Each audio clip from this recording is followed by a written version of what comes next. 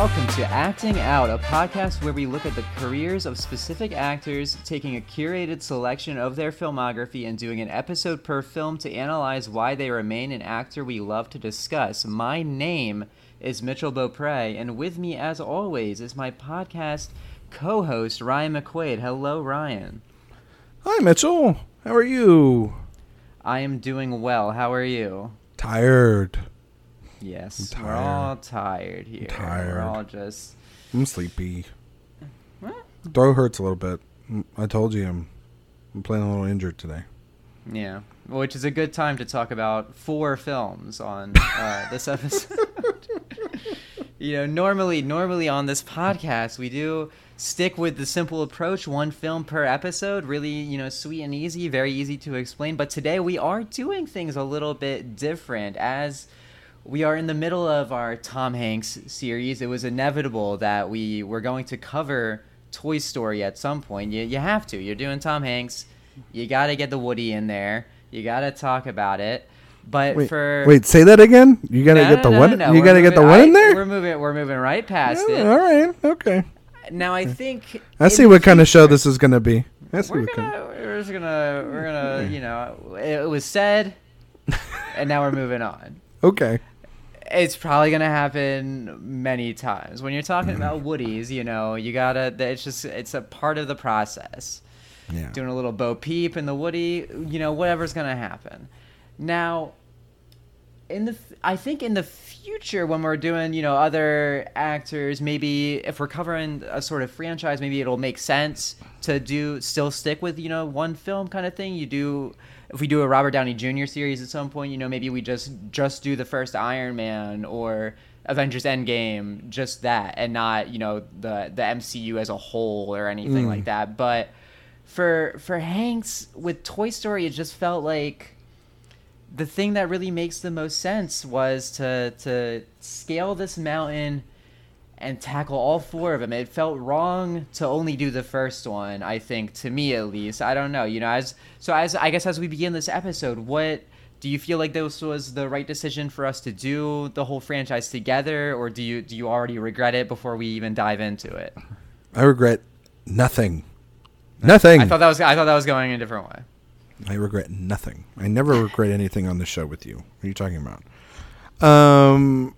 I think that this will be a very interesting exercise for sure for us here on Acting Out, because we're going to be talking about 4 films, and they are 4 very beloved films, and they're 4 films of our generation. Big fans of Toy Story out there. I think also, and we'll talk about it more, but 4 films that define our generation. For sure, yeah. Maybe the most of any other films, to be honest with you. Yeah.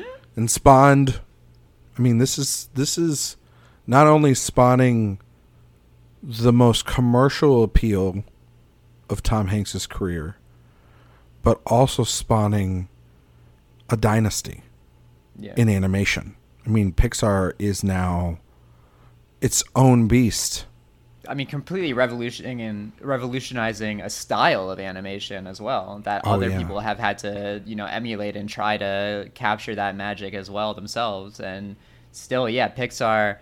It's crazy to think about a world where there wasn't Pixar, because we're starting, from the start of Pixar as a feature film, production with the first Toy Story, and it's really. It feels like they've just existed our whole lives, because we were both pretty young when the first one happened. And it's really bizarre to think of, all the people out there who couldn't even conceptualize something like this when the first Toy Story came out. Yeah, now we're in a situation where we almost get 2 Pixar films a year. Yeah. Something original, something maybe that's more nostalgic on the past. Yeah. That's how we get in Lightyear this year, which is weirdly nostalgic to this, which is it's... And that's Lightyear is based on it's based on a human being, right? As we all understand, it's based on a real guy. Yeah, Lightyear is real. He lived in the 1960s. And of course. Go-to drink was Tang. obviously. Of course, of course. Who doesn't? Tang, and he was feeling a little naughty, Mr. Pip. Yeah. Well, sometimes you gotta switch it up. Sometimes you gotta get the fizz. Lightyear, I'm pretty sure Lightyear was one of the guys in Apollo 13, right? When we did that episode, one of those guys. Oh yeah, he was totally Kevin Bacon. Yeah, Kevin Bacon. That's right. Yeah, no, Lightyear. It will be interesting to see what that movie.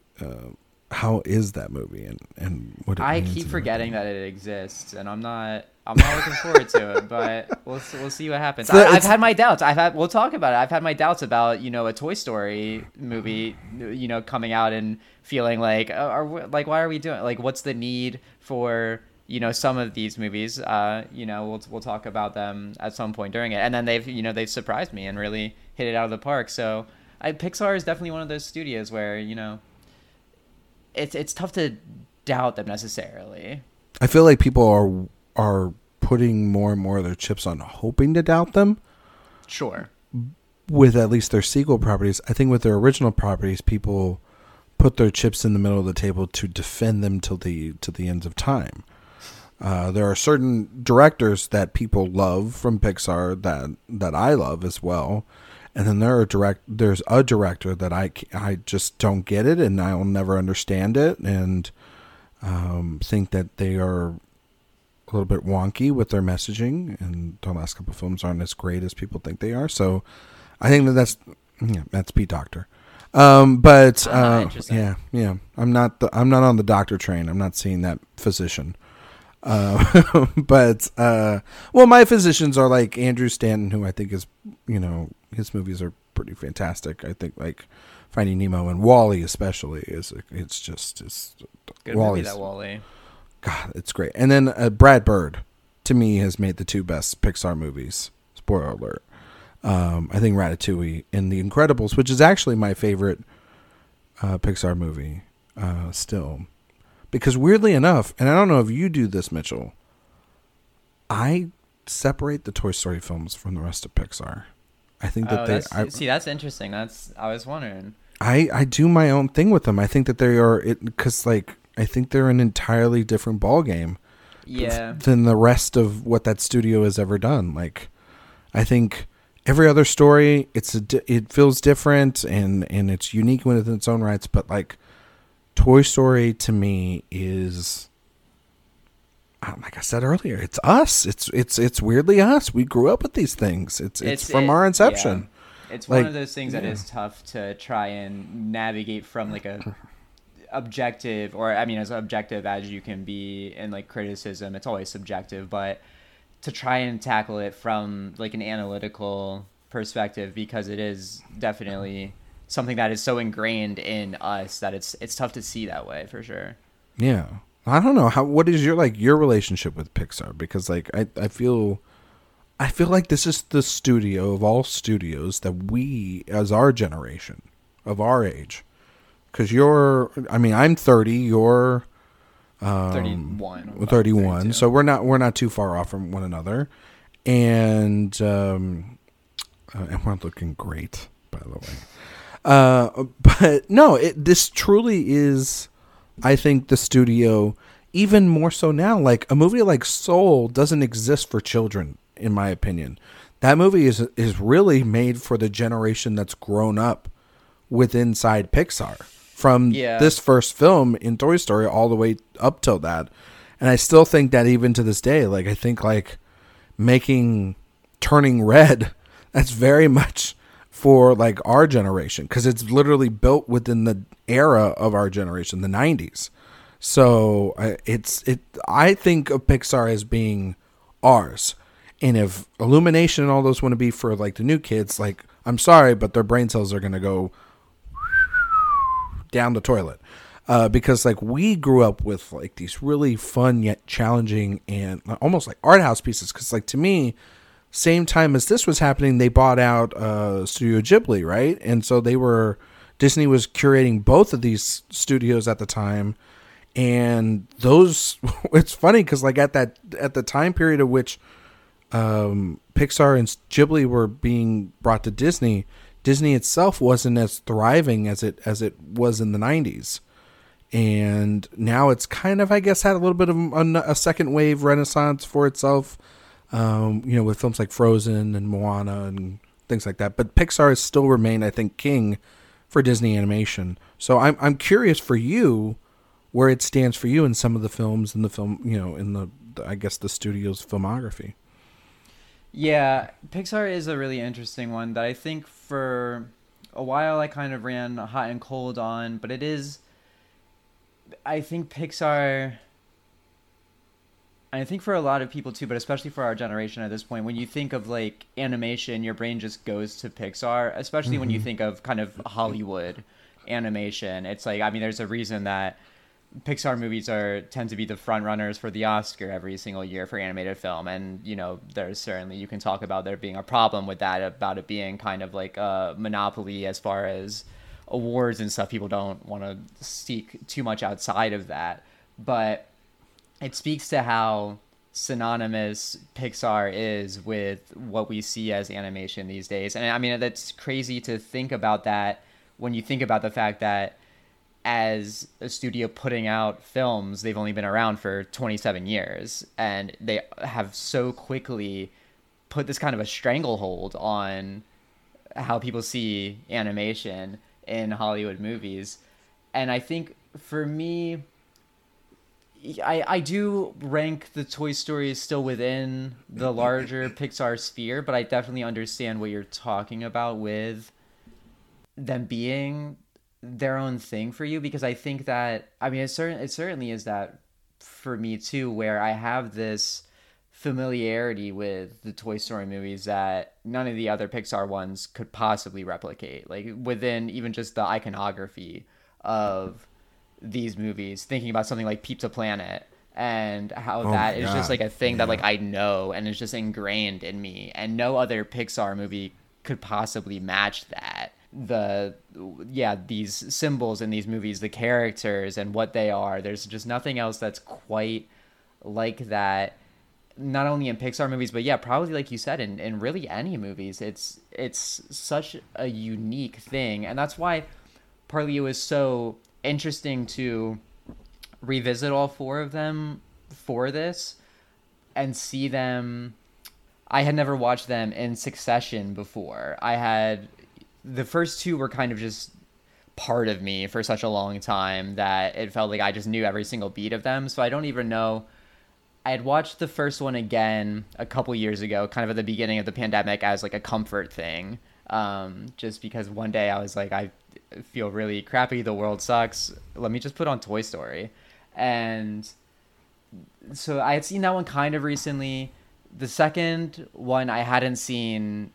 I don't even know. I probably don't even have it. I didn't even have it logged on my Letterboxd. So like not within the last 10 years had I seen the second one. The third I hadn't seen since it came out, and the fourth I hadn't seen since it came out. So I had these like big stretches of time in between watching them before, where I was seeing Toy Story 4 9 years after seeing Toy Story 3. And so it felt like I could analyze it more as its own separate thing because it had been such a long period of time. And it was really interesting watching them all together and seeing kind of that evolution of the series, the franchise, seeing how different things within what Pixar was doing changed within those periods of times. Like, I think that what you're talking about with Pixar almost following our generation is something that you can really see reflected in the Toy Story franchise, because Toy Story 4 is such a different movie than Toy Story 1. Not only in like animation, but also just thematically. And it feels like it is, while there probably is stuff in there for kids who are discovering it for the first time and for them to just be able to purely enjoy it. Like, it is a very funny movie. I think it's a very accessible movie. But it does feel like the themes and those core ideas in Toy Story 4 are speaking more specifically to us, and that I think speaks again to kind of the idea that Soul is a movie that came out a year after Toy Story 4, and like you said, that feels like a movie that is really more adult. Like, I don't know how much kids can really get out of Soul, but I mean, I'd be curious to know too, because like Turning Red, like you said, is a movie that is of like this generation, and the time period that it takes place in is very specific, so it feels like it's targeted towards people of our age in certain ways, but I also feel like Turning Red is probably certainly more so than Soul, a movie that kids can probably really connect with, and I'm really excited that it exists for kids to be able to see something like that and grow up with a movie like that. But yeah, as far as the Toy Stories go, it is very interesting to watch them kind of within the context of when they came out, both the time periods that it came out, the years that they came out, but also, yeah, within the overall kind of Pixar oeuvre of what was going on within Pixar at that time, what had been going on, what Pixar had been doing in the years between, you know, the previous one and the current one or whatever, like between Toy Story 2 and 3 or 3 and 4 or whatever. Yeah, no, I mean, these films have evolved as the studio has evolved. Yeah. I mean, we can get into it if you want, into the first film. If you want to lead into it. I don't know if you want to do a plot synopsis or anything real quick. But yeah, I think it probably makes sense to. Yeah, I mean, does anyone out there know what a Toy Story movie is? Because if you don't, I believe Mitchell's going to explain it right now. Yeah, so let's just dive in. We are, as we said, going to tackle all 4 of them. We'll try not to make this a 4-hour episode, so try to, you know, kind of capture the essence of each one and dissect each one as we're going within also the larger overall scope of them. So we'll start just, you know, at the beginning. Toy Story 1, released as Toy Story. Now we all know it as Toy Story Episode 4, A New Hope. You know, the rebranding, the way that they had to do it when the other ones came out. Kind of annoying, but, you know, you go back and you watch the others. It all lines up. Do you watch them chronologically? What I like to do is I like to watch 3, and then I will watch Toy Story of Terror, and then I'll watch that Forky, the Forky shorts stuff that they got going on. Then I'll go back and watch 2, and then now I'm waiting for Lightyear to come out, because then I'll watch a Lightyear, and then probably 1, and then I guess 4 after that. That's probably the order for me, but I'm a little kooky. You know, I know people have their different orders. I hate you so much that you went down that rabbit hole, but I also so many bonus points for doing that. Like, that's exactly a bit I would do. So congratulations on that. There we go. It's gonna be a lot of bits. We got bits going on. We got bits, and we got toys. Yeah, and you know what? With those toys, we have stories. We have some stories. So many stories. The first story came to us November 22, 1995. Wow, I remember the days. What a young lad I was, just walking into a movie theater, wide-eyed, no idea what a Toy Story was. I had seen movies like Jumanji, 7. What year was this again? 1995. Like, 5-year-old me going to see like 4 or 5? Yeah. Yeah. Just watching Brad Pitt. I knew what was in the box. You didn't know what a Toy Story was. You barely comprehended what a movie theater was at that time. You're probably like, it's true. What is I remember when I went to a movie theater the first time when I was a kid. Well, at least that I can remember. Mm-hmm. And it was like going to a cathedral. Mm. You know, you were going to the Mecca. You know what I mean? And also just like I don't know what they're doing nowadays, but the way popcorn smelled back then smelled amazing. Mm. Don't remember what it tasted like. It probably still tastes the same, but like you could almost feel the butter going into your arteries when you're walking in the door. Does that kind of make sense? Like when you're a kid, yeah, totally.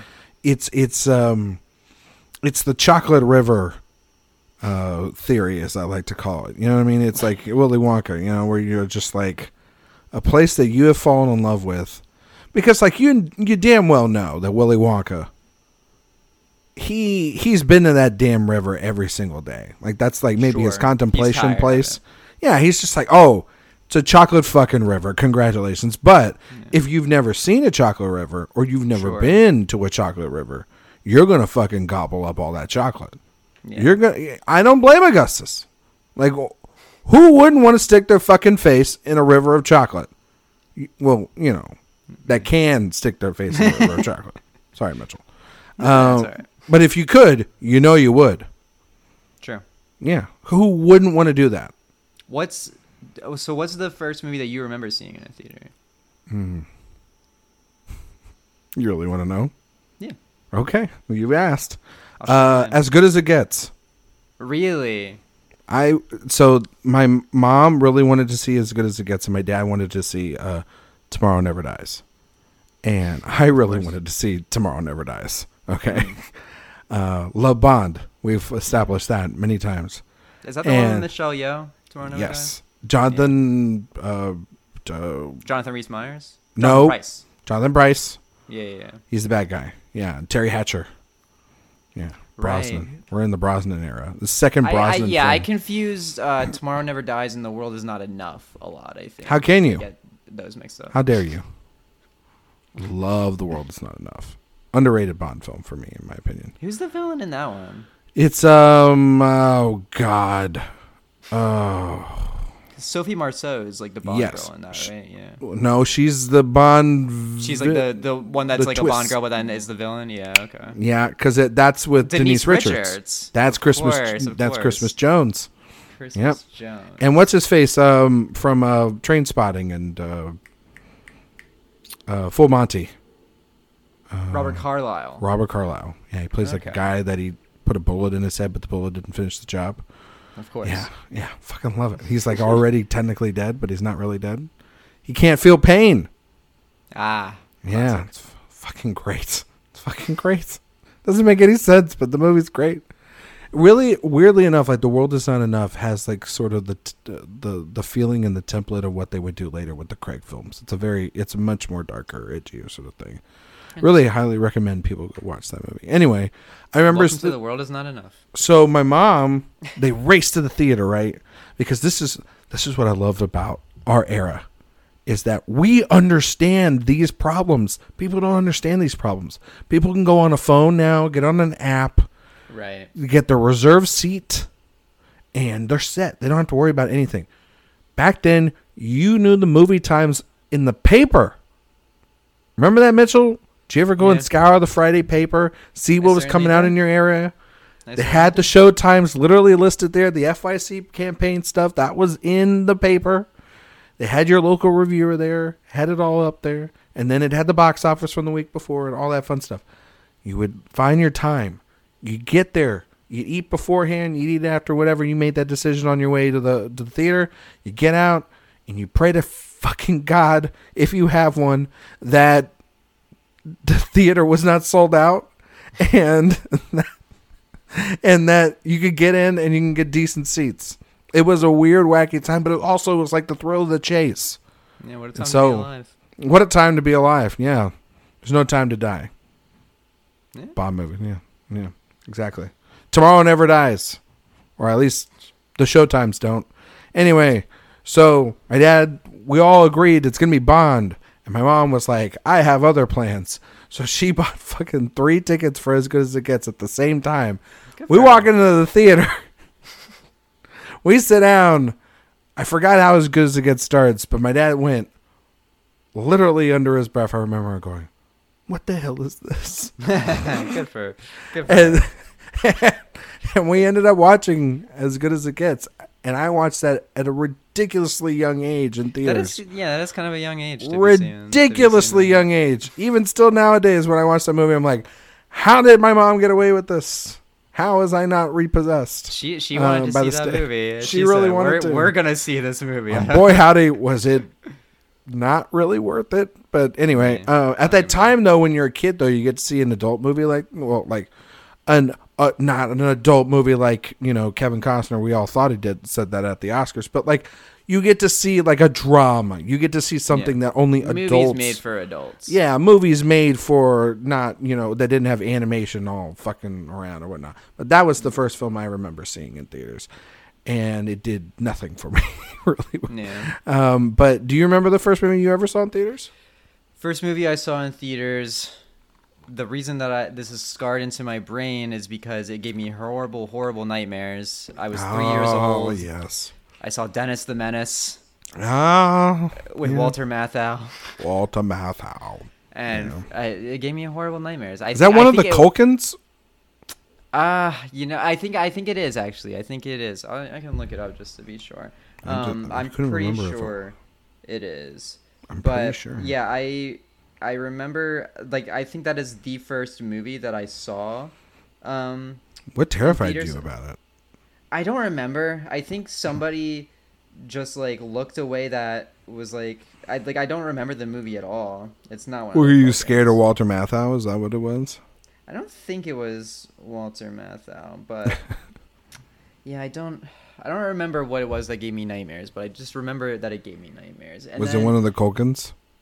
No, it wasn't. It was somebody that we wouldn't even know. Oh, okay. It's just some other kid. All right. Yeah, some other kid. Who cares? Fuck that kid. If you're not a Culkin, you're not a Culkin. You don't matter to me. Hey, the Culkins have had a large enterprise on Hollywood for years. Yeah, they still do. Karen going strong these days. Yeah, should win a damn Emmy at this point. You certainly should. Yeah, I remember. So I remember seeing like Free Willy in theaters when I was young. But I do remember seeing the first Toy Story.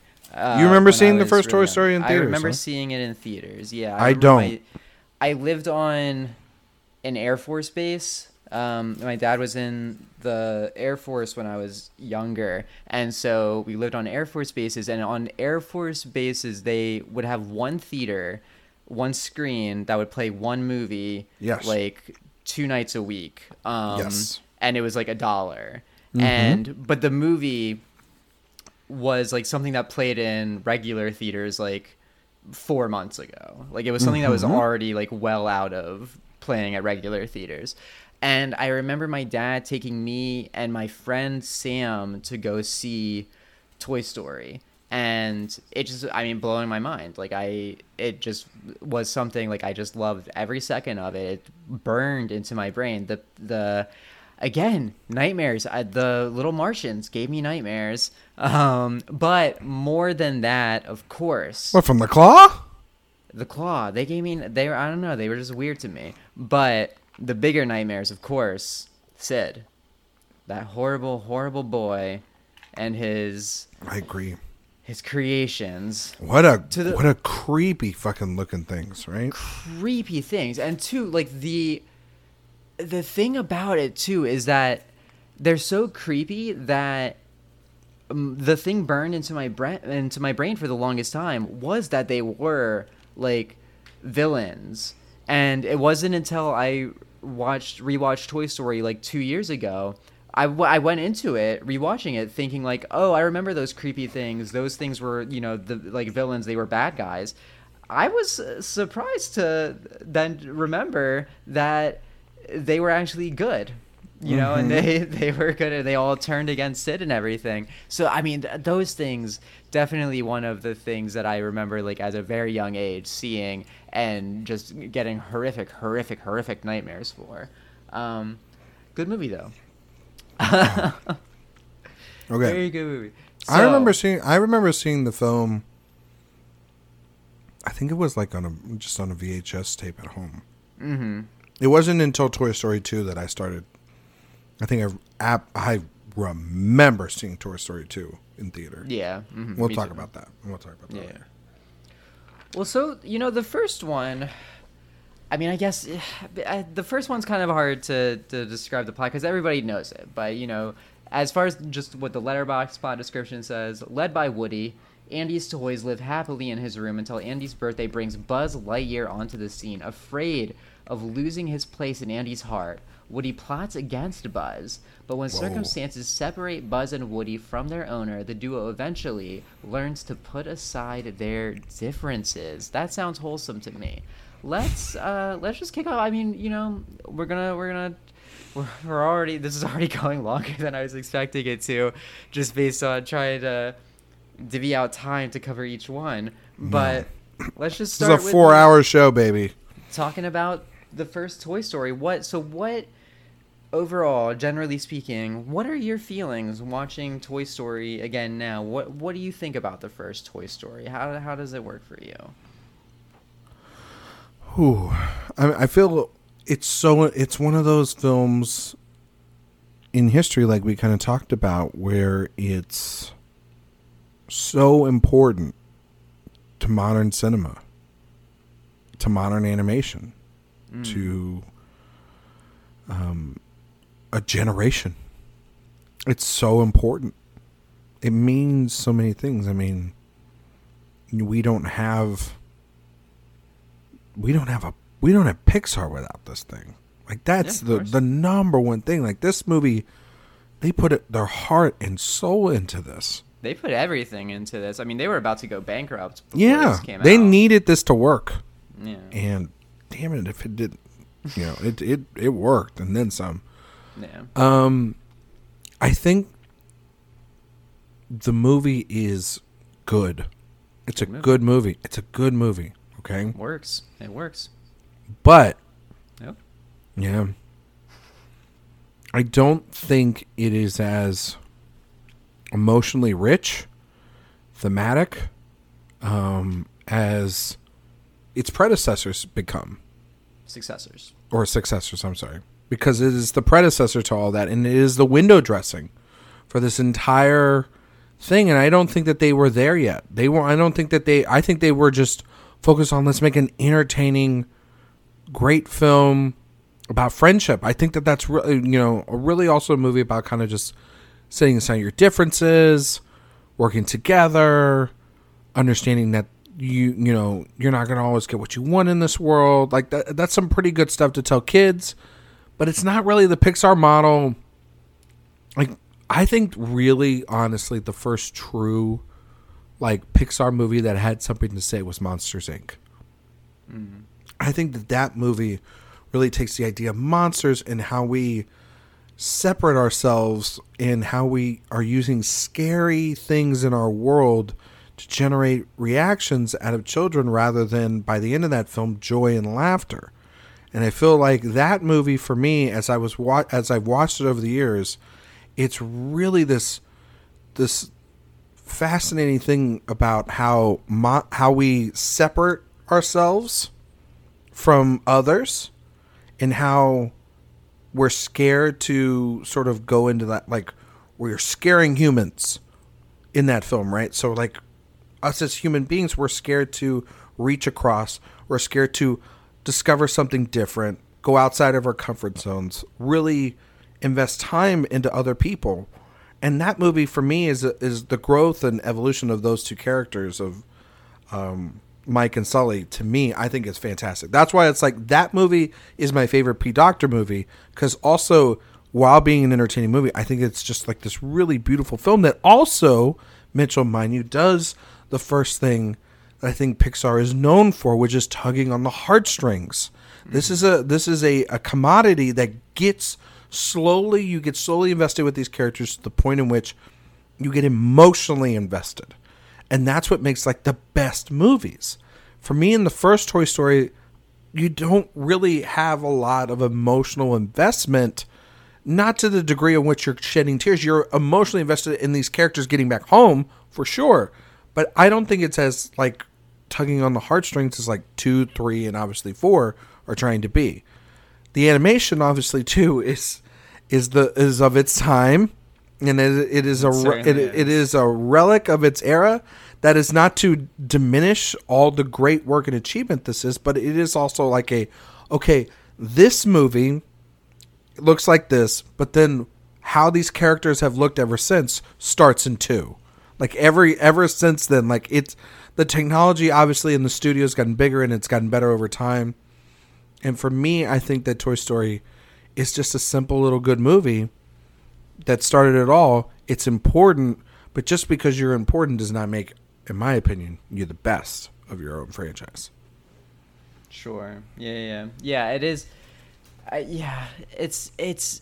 I think Toy Story 1 is the toughest one for me to separate from, like, what it means to me, and that idea of it being so ingrained in me, where like when I think of Toy Story as just like an overall franchise, when I think of these characters, the things that I immediately think about and like relate it to are from the first movie are like, I think of Sid and I think of Pizza Planet and I think of the Martians and like all that kind of stuff, and all of the, you know, a Buzz trying to fly and like actually flying in that first scene, and like all that kind of stuff, like that's where my brain like first goes to when I think of Toy Story. And it makes sense because it's the first one, and it's the one that's just been with me the longest, and I'm sure I've seen it the most times out of all of them. But it certainly at the same time does, like you said, it feels like them finding their footing and them putting this thing together that is so inventive technically that they wanted it to be kind of like a base level thing as far as the story and the themes. And that's not to say that they're not strong there, because they certainly are. And it feels, but it feels kind of like a stepping stone for what's going to come, and where it almost is like a what's the word, like a placemat that they can put everything else coming after it on top of. Like it builds a foundation for what's going to come. And I mean, it was such a gamble too. Like you look at the budgets for these movies. Toy Story 1 had a $30 million budget. Toy Story 2 had a $90 million budget. And then the other two had $200 million budgets. And like insane. Yeah. Like this one was this huge gamble that so few people believed in. Like, so many people, they tried to get Barbie in this movie, and like Hasbro, or I think it's Hasbro, whoever owns Barbie, like wouldn't let them do it because they thought this movie was going to be a bomb. Billy Crystal was approached to do the voice of Buzz Lightyear, and he turned it down because he thought this movie was going to be a bomb, and then he completely regretted it, and then obviously was in Monsters Inc., and that's the character that he should be, and he should not be Buzz Lightyear. That would be a much worse movie. But it's just like this thing in the industry where they were really trying to do this thing. And, you know, the movie's directed by John Lasseter. Obviously, John Lasseter, not a great person. But he pushed so hard to make this happen. And, like, so many people were telling him that it couldn't happen. And, you know, I mean, we've got to talk about all four of these movies. So, it, you know, I don't want to get into the backstory and, like, the production history of the first Toy Story, but do it. If you just read like the Wikipedia of it, it is crazy how this movie and how Pixar like came to be. Like Lasseter was an animator at Disney, and he was so adamant about wanting to make a computer generated film, like a computer generated animated movie, and he wanted to originally do it with The Brave Little Toaster. He wanted that to be completely computer animated. And Disney shot him down completely. Like fired him because they like his ideas were just like crazy, and they like were like, that's never gonna work, like we're never gonna do that. And then he went over to Pixar and was doing these things with Pixar where they were making these computer animated short films and getting a lot of success with them. What was it? Tiny Toy is the name of the short film that Toy Story is like kind of loosely inspired by, which came out in the late 80s, won an Oscar for Best Animated Short Film. And started generating this buzz around Pixar, but then Pixar was going bankrupt, as we said, and they were, you know, struggling with all this money stuff. But then Disney and Jeffrey Katzenberg at Disney wanted to get in on the Pixar game because they knew something was happening here, and they regretted letting Lasseter go, and they wanted to work with him in some aspect and get kind of their hands on that money bag that they knew was going to come, right? Yep. And so they were, all these negotiations and backroom deals were happening where Disney was trying to get as much of their hands in the Pixar pockets as they could. And so they had like certain ownerships over it, the original Toy Story, and they were developing this movie, and Lasseter wanted it to be pretty much what it ultimately is. But when they were creating the story, Disney wanted it to be a completely different thing. They didn't want it to be this like nice, happy, wholesome thing. They wanted it to be darker and edgier, and they wanted the characters basically to be like dicks, like total assholes. And which you get like a little bit of that. Which I was going to say, you get a little bit of like that with Woody. You get a little bit of that with Woody, but, and I think, I mean, part of, you know, we'll talk about the Hanks of it all throughout this episode, but like, Hanks being in there is part of how Woody works so well, and that's part of why Lasseter cast him, because Lasseter specifically cited A League of Their Own and how Hanks was able to take this like douchebag of a character and still make him lovable. and that's what he needed Woody to be. This guy who, I mean, the start of the movie with his jealousy over Buzz, he basically tries to murder Buzz, and we still. Which I mean, to be fair, murdering Tim Allen.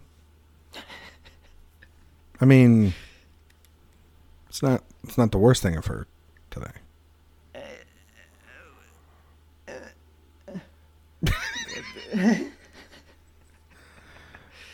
Mitchell. It's all right, Mitchell. This will be our last show. Tim Allen is a very bad person, and that's what we'll say about that. I don't know. You didn't say much to the comment that I said. Sounds like you're friends with Tim Allen. So Woody tries to kill Buzz, and it's like we still then have to root for him. Like this is the hero of the movie, and you get there because you empathize with him still. You feel the frustration that he feels of feeling like he, was the shining star, and this new shiny thing comes in and pushes him out completely. And we all know what it feels like to be neglected and to lose like love and to lose that feeling of feeling seen and valued and stuff. So it's like we still empathize with him, and then he regrets it immediately. He regrets this decision that he makes to try to off Buzz immediately, but it's too late because other people, these other toys catch him in the act, and they all turn against him. And so he sees all of his friends turn against him. And to get back to the point that I was going down, though, is that he is an unlikable, like there are unlikable things about him. There is a nastiness to him, at least in these little flashes at the beginning.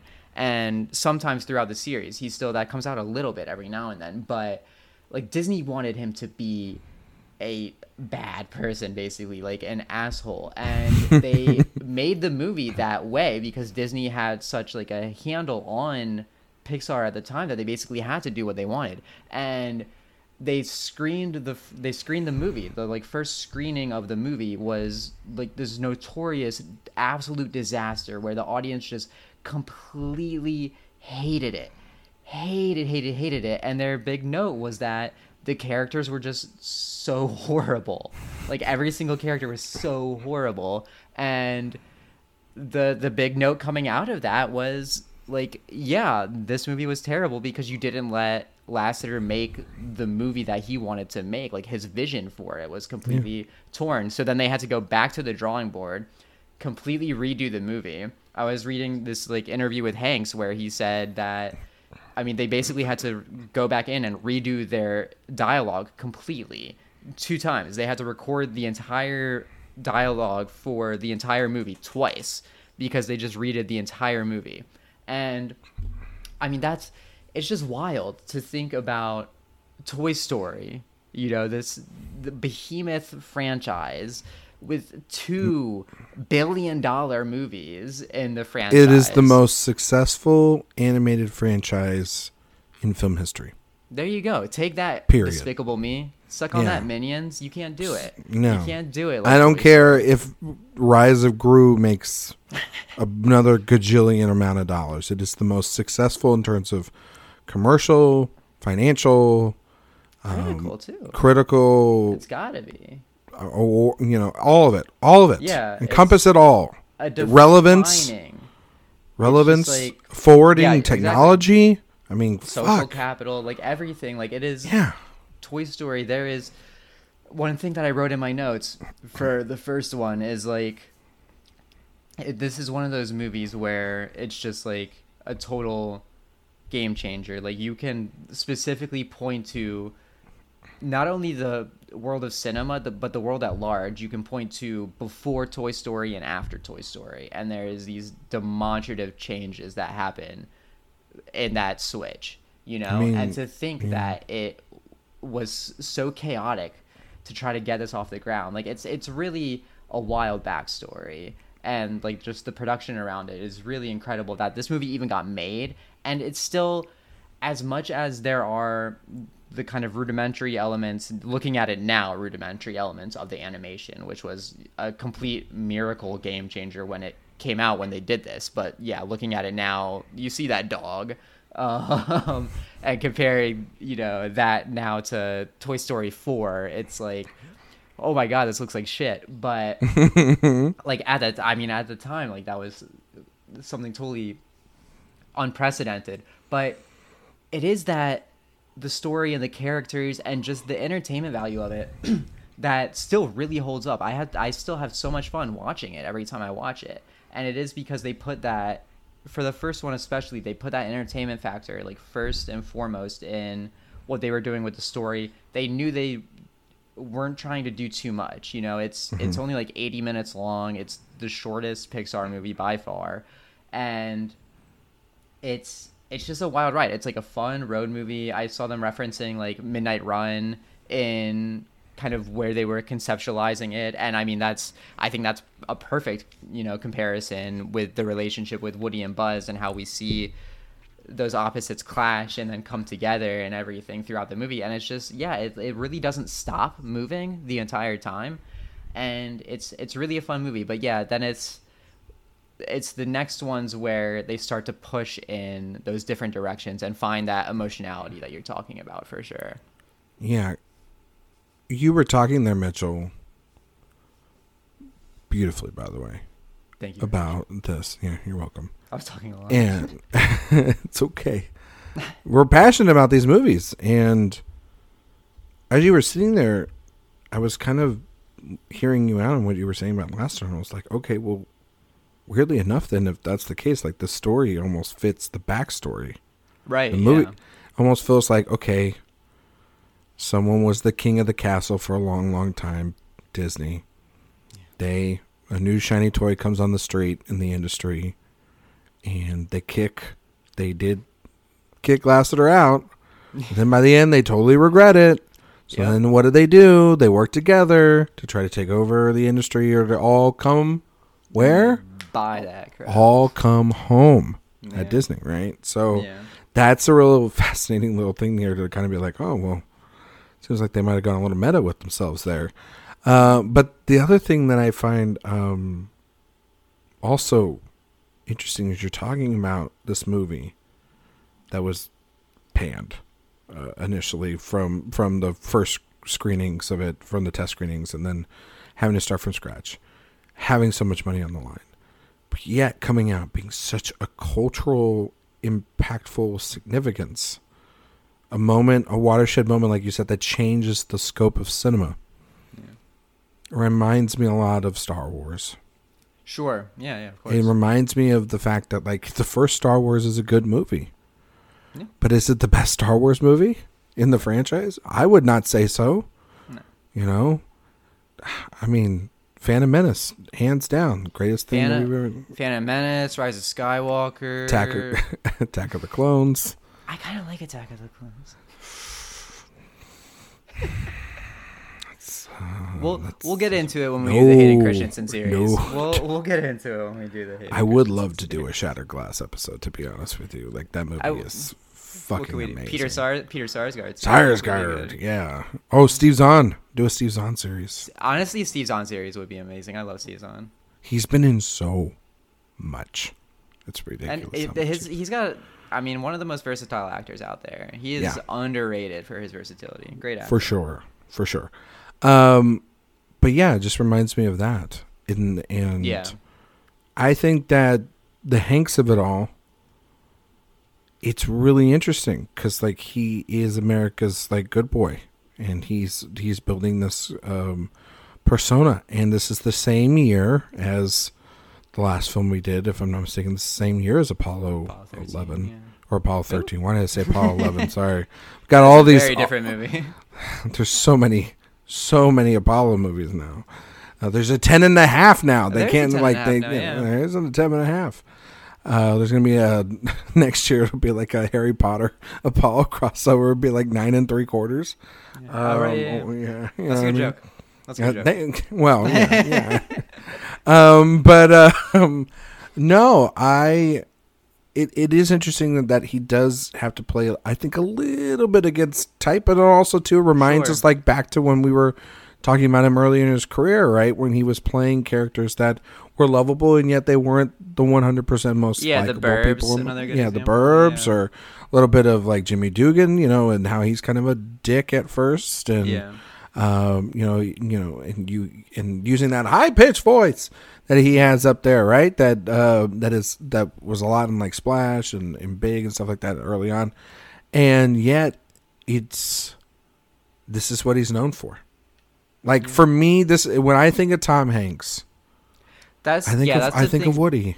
That's the thing too, is like, as much as we can associate him with iconic roles, plenty of which we've covered and are going to. It's probably like covering. This or Forrest Gump, right? It's really this and Forrest Gump. I think are the ones that I was thinking are like the ones that you most connect Hanks with. But then yes, certainly his voice, like it's got to be Woody. I mean that voice is just so rooted in everything, and those lines, I mean, there's a snake in my boot, like people know that line. He did this whole movie, saved Buzz, went back home and everything with a snake in his boot. With a snake in his boot. There's a snake in my boot.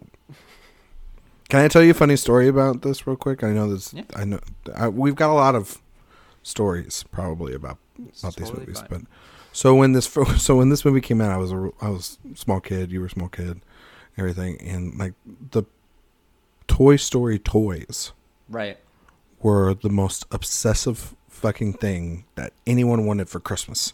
Because the movie comes out in November, so of course it's perfectly right in time for Christmas. Almost right? As if they planned it that way. Almost as if like they're a mass media machine.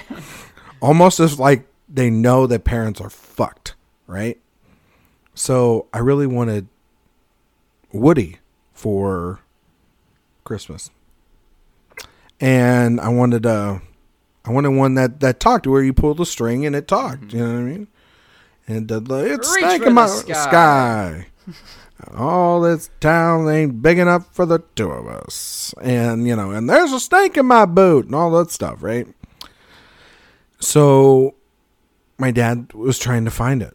And he went to like 6 or 7 stores. And my dad, till this day, says, "You'd be so lucky that you got it."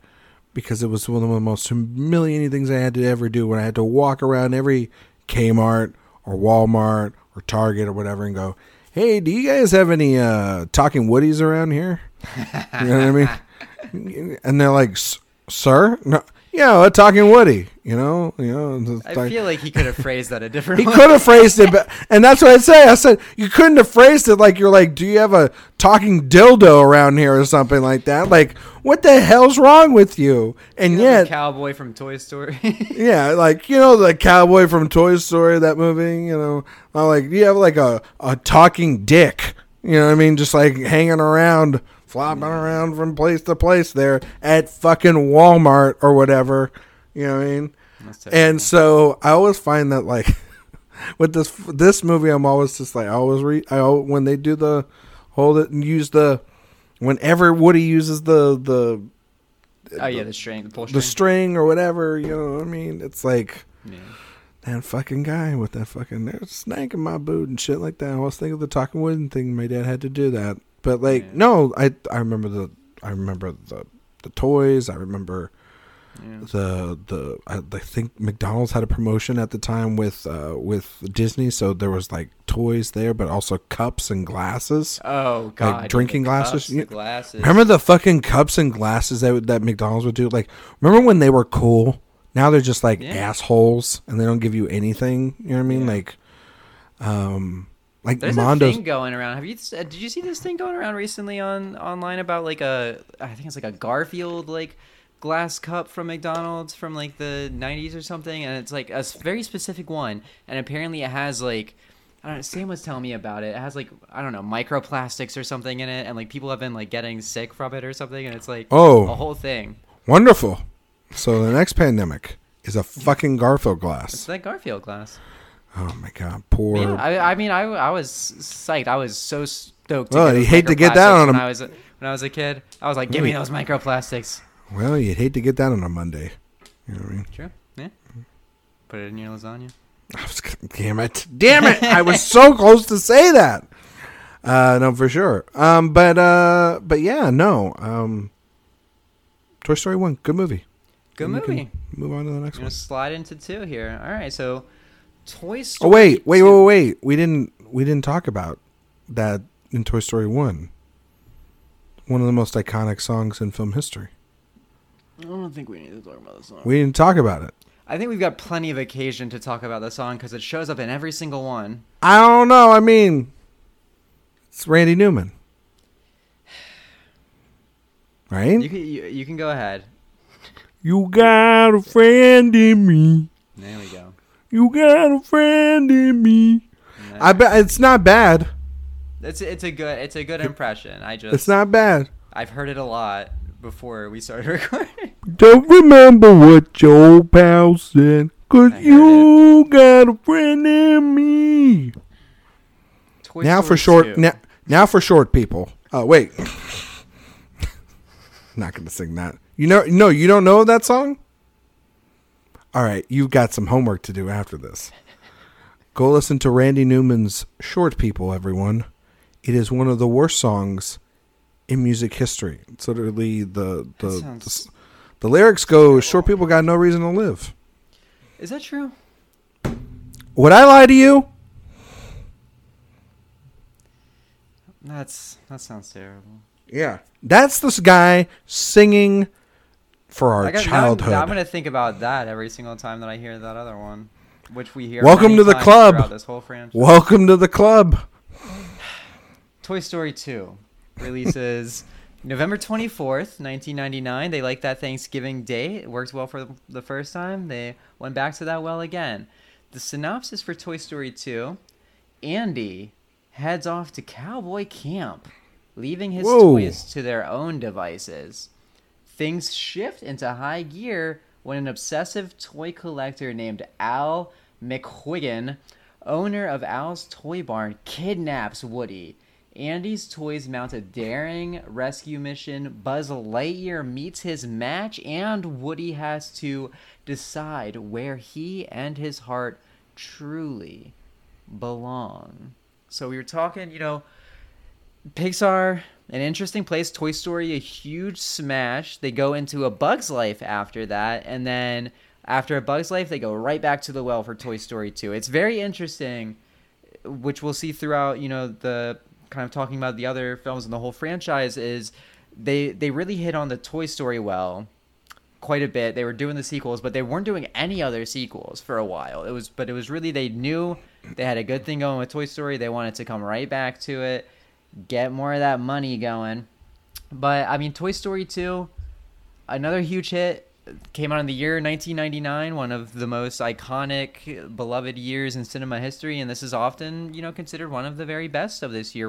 So you were talking about, the first Toy Story kind of being good, but not hitting the emotional places that the series would go to go on to. What are your feelings on Toy Story 2? Man, Toy Story 2, coming out in the year 1999. They did it. Just absolutely, what a banger year. Right? Mm-hmm. A year in which, you got, The Insider. That's a good movie. You got The Matrix. You got this one. You've got Virgin Suicides. You got Magnolia. You got Being John Malkovich. All About My Mother. Talented Mr. Ripley. Eyes Wide Shut. Yeah. There's a whole podcast just dedicated to 1999. Really? Yeah. You don't listen to that? No, I didn't know that. Podcast like it, and they just they did a whole years of covering 1999 films, one film per episode. It's a great podcast. Check it out. Recommendation podcast. Do they have a Ratcatcher episode?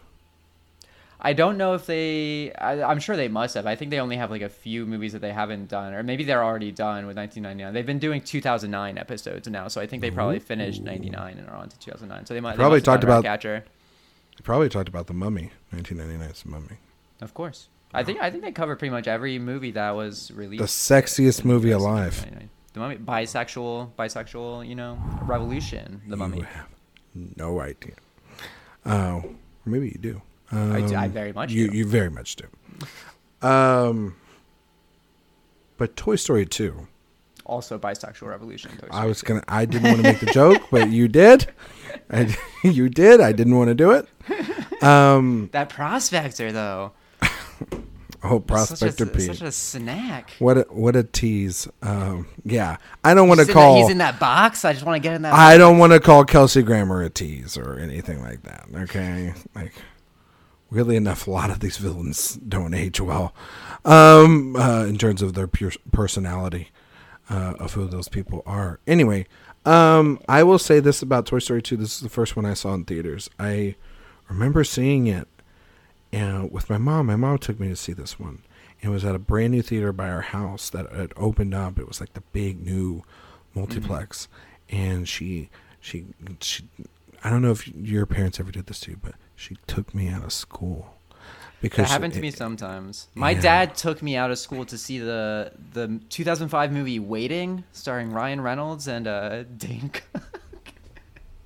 He took me out of school so that we could go see that movie in theaters. This was, for the record, this was during the period soon after my parents' divorce, where my dad was not living with us anymore. So I think he was just looking for anything. Anything. My dad did the same. My dad did the same thing. He did that for Shrek. Yeah, and The Incredibles. Makes more sense than Waiting. I remember he took me out of school because I was like Dynasty Shrek, and we went, and this was like on a Friday, and it was like 2:30 in the afternoon on the day it came out, and nobody was in the theater because everybody, of course, was at school. Yeah, you know what I mean? It's the thrill of seeing a movie during school hours when you're a kid. Nowadays, especially like, Shrek. Yeah. I mean, now we've had a Shrek-assance lately. You know what I mean? Yeah. You know? Yeah, we've had a Shrek-assance. It's true. Music Box is playing Shrek coming up. Do you see that thing on Twitter? They got like the marquee, the showtimes for Music Box in Chicago. It's like men, Shrek. That's their show. That's their showings for the day. That like Men comes out. Men, they men, Shrek. Yeah, there you go. Your mom took you out of school to see Toy Story 2. And I remember I got popcorn and a drink, and I got candy, and I was like a fucking kid on cloud 9. All right, Truly. I sat down and I watched this movie, and I can tell you this, okay?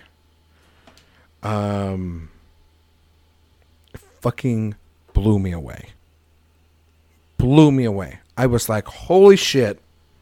One, you're a kid at that time. I think I'm 7 years old. You're probably like 8 or 9 ish. 9, yeah.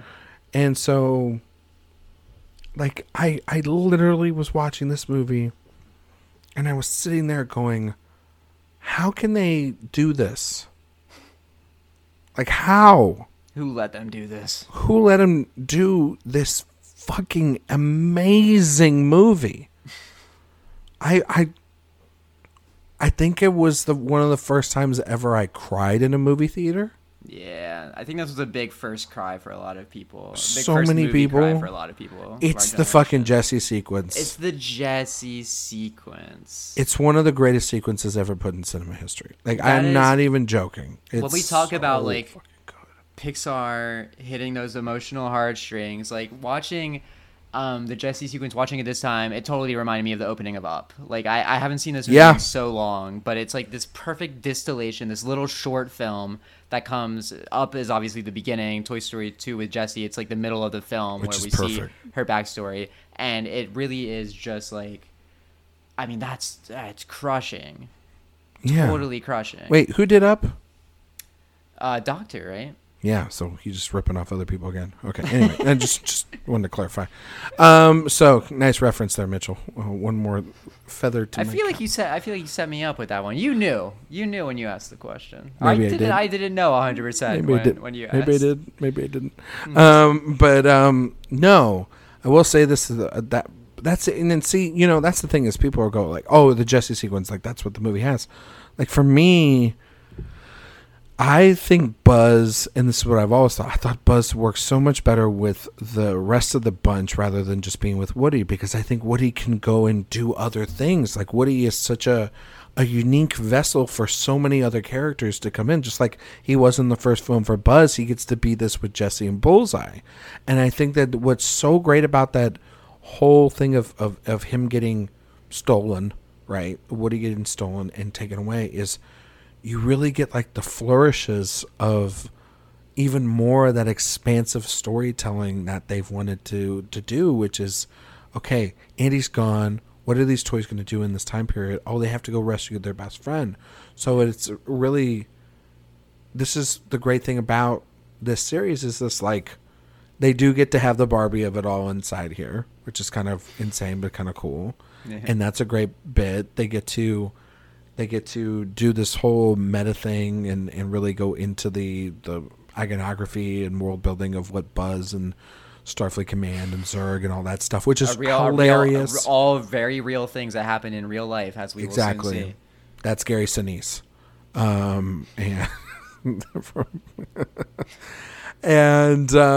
But no, that was really great. But I think the stuff in this movie that is just as really beautiful, and what we'll talk about later in 3 and 4, is Woody's evolution in this film. His understanding of who he is as an entity, as a product, as a toy, and his history, and Pixar's ability to take the past of what Sunday morning cartoons and westerns and puppetry, adding in like the dramatic flair with that beautiful score, having it then flow into the fact that this interesting dichotomy of having to look inside and realize, is the toy important enough just to the one child, or is it important enough to an entire childhood, an entire generation, an entire world? And it's really, I think, in a lot of ways, as I've grown older, it's Pixar examining themselves and really examining what Woody and Buzz and these toys that they've created, and looking at themselves and saying, okay, are these movies for an entire generation? And are we supposed to branch this thing out beyond just the scope of, one kid, touch one heart and one kid at a time? Or is it supposed to be this brandification? Or can we live in a realm where we can have both of those? And I really think that that's what this movie does, and it does so eloquently. It's like, it's a weird meta commentary about that, but then it's a historical document, really even about Disney too, and because Woody's Roundup reminds you a lot of like Mickey Mouse in a sense of that too, and how everything gets put up at a certain point in a museum, gets put up on a plaque, and gets forgotten about in time. But for this generation, that's not going to ever be the case. And Andy, by the end of the film, realizing like, I don't know what I'm going to be without Woody, and realizing that like Woody is everything to me. It's completely devastating because it's them laying the seeds for what is to come again. And here's the problem is we never thought beyond 1 that they would go to 2. Yeah. So now when we have all 4 of these together, these are some smart motherfuckers. They really are smart because they are laying the groundwork emotionally for you to get them. And Mitchell, you mentioned us doubting them for so many years when it comes to, I remember as a kid, or as we'll talk about it in the next one with 3 and even with 4, doubting that these were going to be good, scared, worried. And I think it's because we did exactly what this film wanted us to. We got invested with these toys. Yeah. And we never really, and sometimes we had our own or whatnot, or we kept them, or you and I, we all wrote our names down at the bottom of our Woody dolls and our Buzz dolls and everything, just like the film. But really, it's Hanks, it's Alan, it's these characters. They are the reason why we love this franchise. And so they are our toys. And it's just so beautiful. And it's so much fun. And Joan Cusack is extraordinary as fucking Jessie. And Bullseye is the most adorable fucking thing on the planet. You just want to fucking give Bullseye a hug and ride like the wind, Bullseye. It's such a fucking great thing. Sure, I don't think Bullseye a toy is as fast as a fucking plane, but I don't give a shit. It's an imagination thing and its finest, and we don't know. You never know. He's got to ride like the wind. Let me ask you this question that bothers me every single time about Toy Story 2. Why can't Bullseye talk? That's a fair question. That's a fair question. It really bothers me. It bothers me every single time. Why would he not be able to talk? What would Bullseye sound like? Yeah. Wow. I don't know. Wow. William H. Macy. Oh. I'm a fan cast. William H. Macy as Bullseye, the voice of Bullseye. That's an interesting one. I felt it would be more youthful, but okay. That's fair. I don't know why he doesn't speak. It bothers me, but it doesn't bother me. He's just too adorable. Yeah, I mean, you know what it is? That's your new toy. Is what it's supposed to be. That's your new toy for all the little kids. Bullseye is the dog of Toy Story. You know, he is the pet. Even though we already have a dog in Slinky, but that dog talks, and it's so why can't Bullseye? Is it we have yet to meet a character in this universe, right, that doesn't talk outside of Bullseye, right?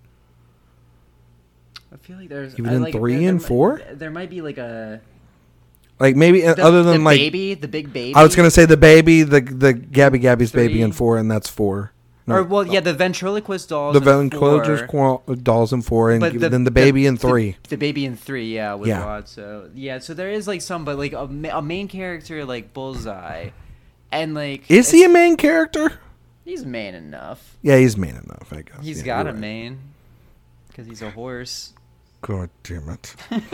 God damn it! Yeah, I think part of what's so wonderful about 2, and we'll see with 3 and 4 as well, is that they, as you were touching on there, they take the characters that we know and love, they let us have our time with them, but they keep introducing these new characters that are just as wonderful and exciting, and we root for them. So like Jessie, I mean, Toy Story 2, really the heart of Toy Story 2 to me is always Jessie, and us getting to meet that character, and she has such a really touching arc in the movie where at first when Woody's talking about wanting to go home back to Andy and escape and not go with Jessie and the Prospector and Bullseye, and so they're gonna go, inevitably go back into the box, and Jessie having her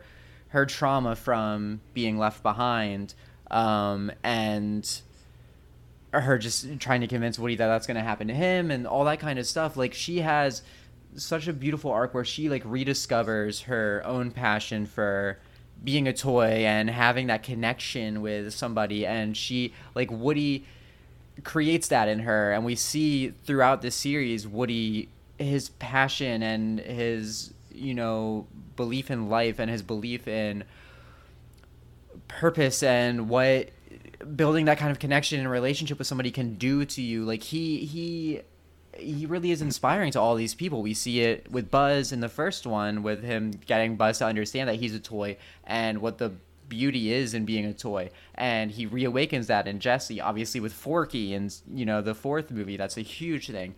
And seeing Woody's arc throughout the 4 movies, as you were saying, like that's one of the thrills I think of watching all 4 of these movies, is watching this movie and seeing Woody fighting so hard to get back to Andy because he thinks that his only purpose is to be with Andy and to be locked into that one connection and that one relationship, and that's like his only reason for being, is his devotion to Andy. And it's almost sad in a way to see him putting so much of his own self-worth and value into this one other person. It's like a codependent relationship, really. But watching 2 now, knowing where 4 especially goes, it's really striking to see kind of these films as pieces in this overall arc, like the series of it all, and knowing where that arc's eventually going to take Woody and all of these characters. It was really a thrill of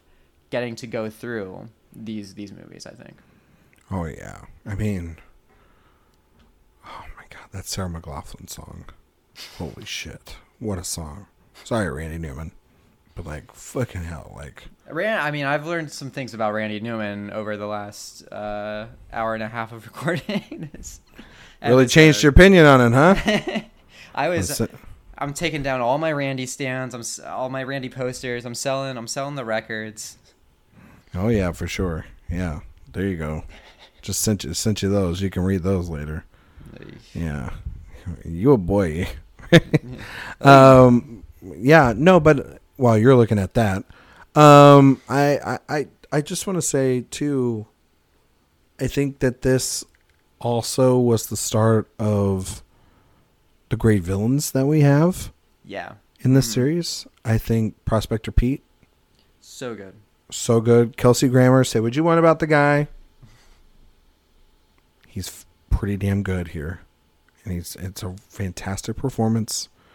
Then shout out to, what is it, like the guy who fixes Woody, who is the former, he's like, like the chess guy, right? From like, isn't it, right? If I'm not mistaken, from like The Short, about the guy playing chess, isn't it? Mm-hmm.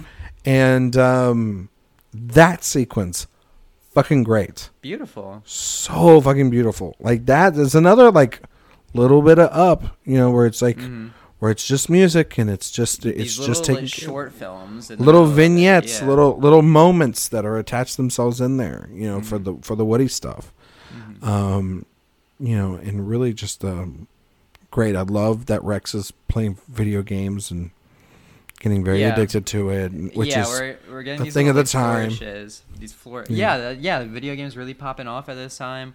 I think it's. I mean, we'll get to it, but like in 3, seeing Andy just using a laptop is like fascinating. In 3, like him just being on a laptop and like thinking of like conceptualizing that within like the first Toy Story, when like there was no, the laptops even exist, and I'm sure they did in 1995, but like certainly not. They're not in a home where 18, 17-year-old boy is using a laptop in his room. Like it's so fun to see. Yeah, those kind of things of like technology evolving and these characters existing in the world as it's evolving, as they're staying very much the same in so many ways. And I mean, you think of Woody. Woody is from the 50s, like he's an antique at this point, basically. But yeah, seeing it's like his mom's evolving around him. It's like his dad's toys, right? If I'm not mistaken, like the origin of Woody being Andy's toys is it's not even like.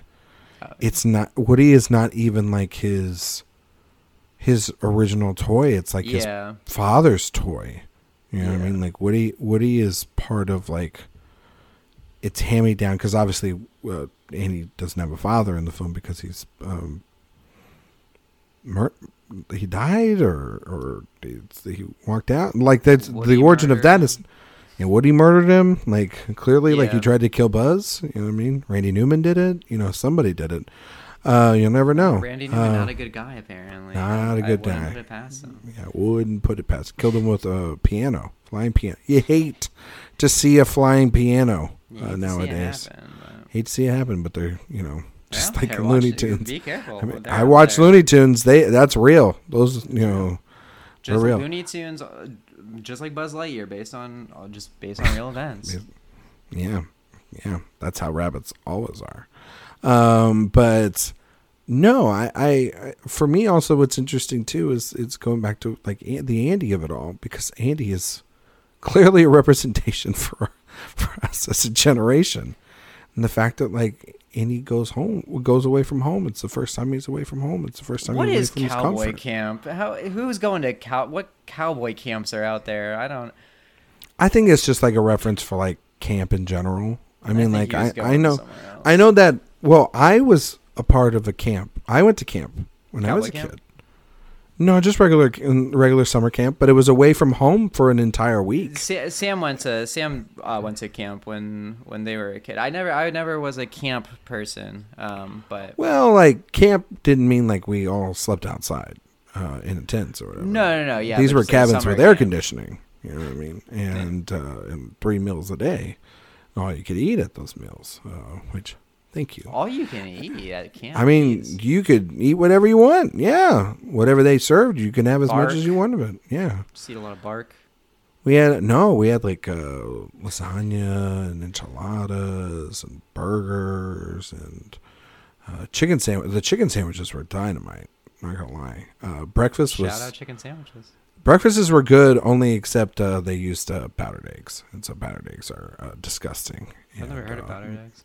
You've never heard of powdered eggs? I've never heard of powdered eggs. Good, because you're never gonna eat them, because they're disgusting. They're basically like you make eggs with powder and water, and they're disgusting. Yeah, they have no flavor.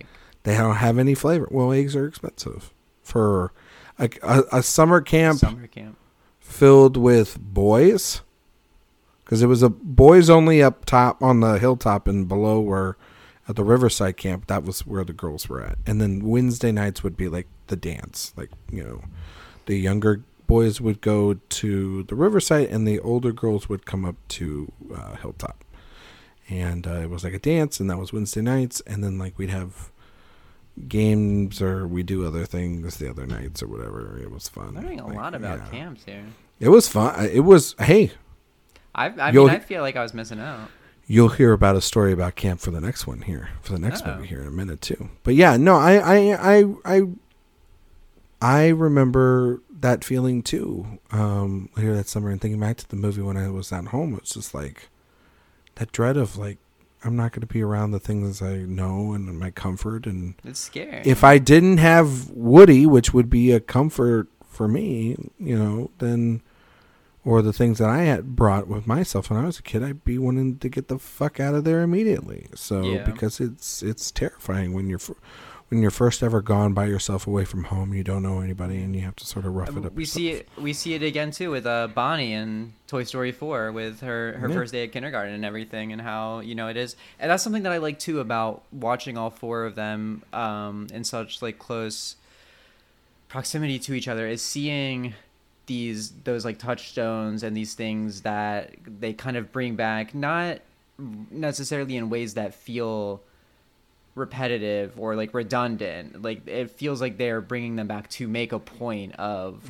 these being moments that are significant, and these being kind of touchstones, and seeing how the characters interact in different ways when they happen, or like that kind of stuff. It really, I mean, it speaks to those kind of universal ideas, like you're saying about, you know, you going to camp and, you know, being nervous about going away on your own. I remember that just from like going to like sleepovers at friend's house when I was a kid, and being scared of, you know, going to a sleepover at a friend's house because I was going away from my home and just not at my home at the place that I feel safe, and that being a scary thing. Yeah, no, for sure. I totally agree with you. Yeah. But now it's time to move on to Toy Story 3, I think. All right, let's go into Toy Story 3, released June 18th, 2010. We're about 11 years after Toy Story 2. In Toy Story 3, Woody, Buzz, and the rest of Andy's toys haven't been played with in years. We all know that feeling. With Andy about to go to college, the gang find themselves accidentally left at a nefarious daycare center. The toys must band together to escape and return home to Andy. Now this, very interestingly, 11 years passed between Toy Story 2 and Toy Story 3, but this is still Pixar's only their second sequel after Toy Story 2. They haven't done sequels to any of their other movies, but they said, we're going to Toy Story 3 before touching anything else. They still, you know, between those two, Toy Story 2 was only their third movie, so this is kind of where they really figured out their rhythm, because after Toy Story 2, it was Monsters, Inc., Finding Nemo, The Incredibles, Cars, Ratatouille, WALL-E, and then Up before Toy Story 3. Like that, I mean, that's a run. That's a run for any studio to have. So they were really just in their pocket when Toy Story 3 came out. And like you said, you know, people loved Toy Story 2 so much that maybe there was some hesitation with some people about whether Toy Story 3 was going to work or not. And then it came out. And of course, Big success. First Toy Story movie to get nominated for Best Picture, obviously aided by having the expanded lineup. But I mean, it got in there in a way that even to this day, I'm kind of surprised that the first Toy Story wasn't nominated for Best Picture, because I feel like, I mean, Beauty and the Beast came out. Beauty and the Beast got nominated and was animated. So like, Mitchell, that is a tale as old as time. So. I've heard that. Toy Story, the first Toy Story did get a special achievement Oscar for the groundbreaking animation stuff, but I got my headphone cord caught on my arm there. It was just a weird moment where like Mitchell almost like lost an arm during the middle of this recording. Anyway, continue. I mean, Toy Story 3, huge success, $1 billion at the box office. With a B. With a B. What? Give me, let's run it down. What are your feelings about Toy Story 3? Okay. So, my other camp story. Here we go. Camp. Back into the camp. So, that same camp. Crystal Lake, right? No. Sleepaway? Herman Son's youth camp. Okay. Jesus. Yes. Thank you very much. It's my first job. Shout out. Oh, counselor? I was a counselor. I got to go back. You got paid for that? I did get paid for that. Nice. I got one night off a week. Ooh, and I went to, and you know what? Not for the dance. I got one night off a week, and every night I would go and with a friend, and we would go. We'd go to the small town that was near us, and we would go to the movies, and then we'd go eat Chinese food.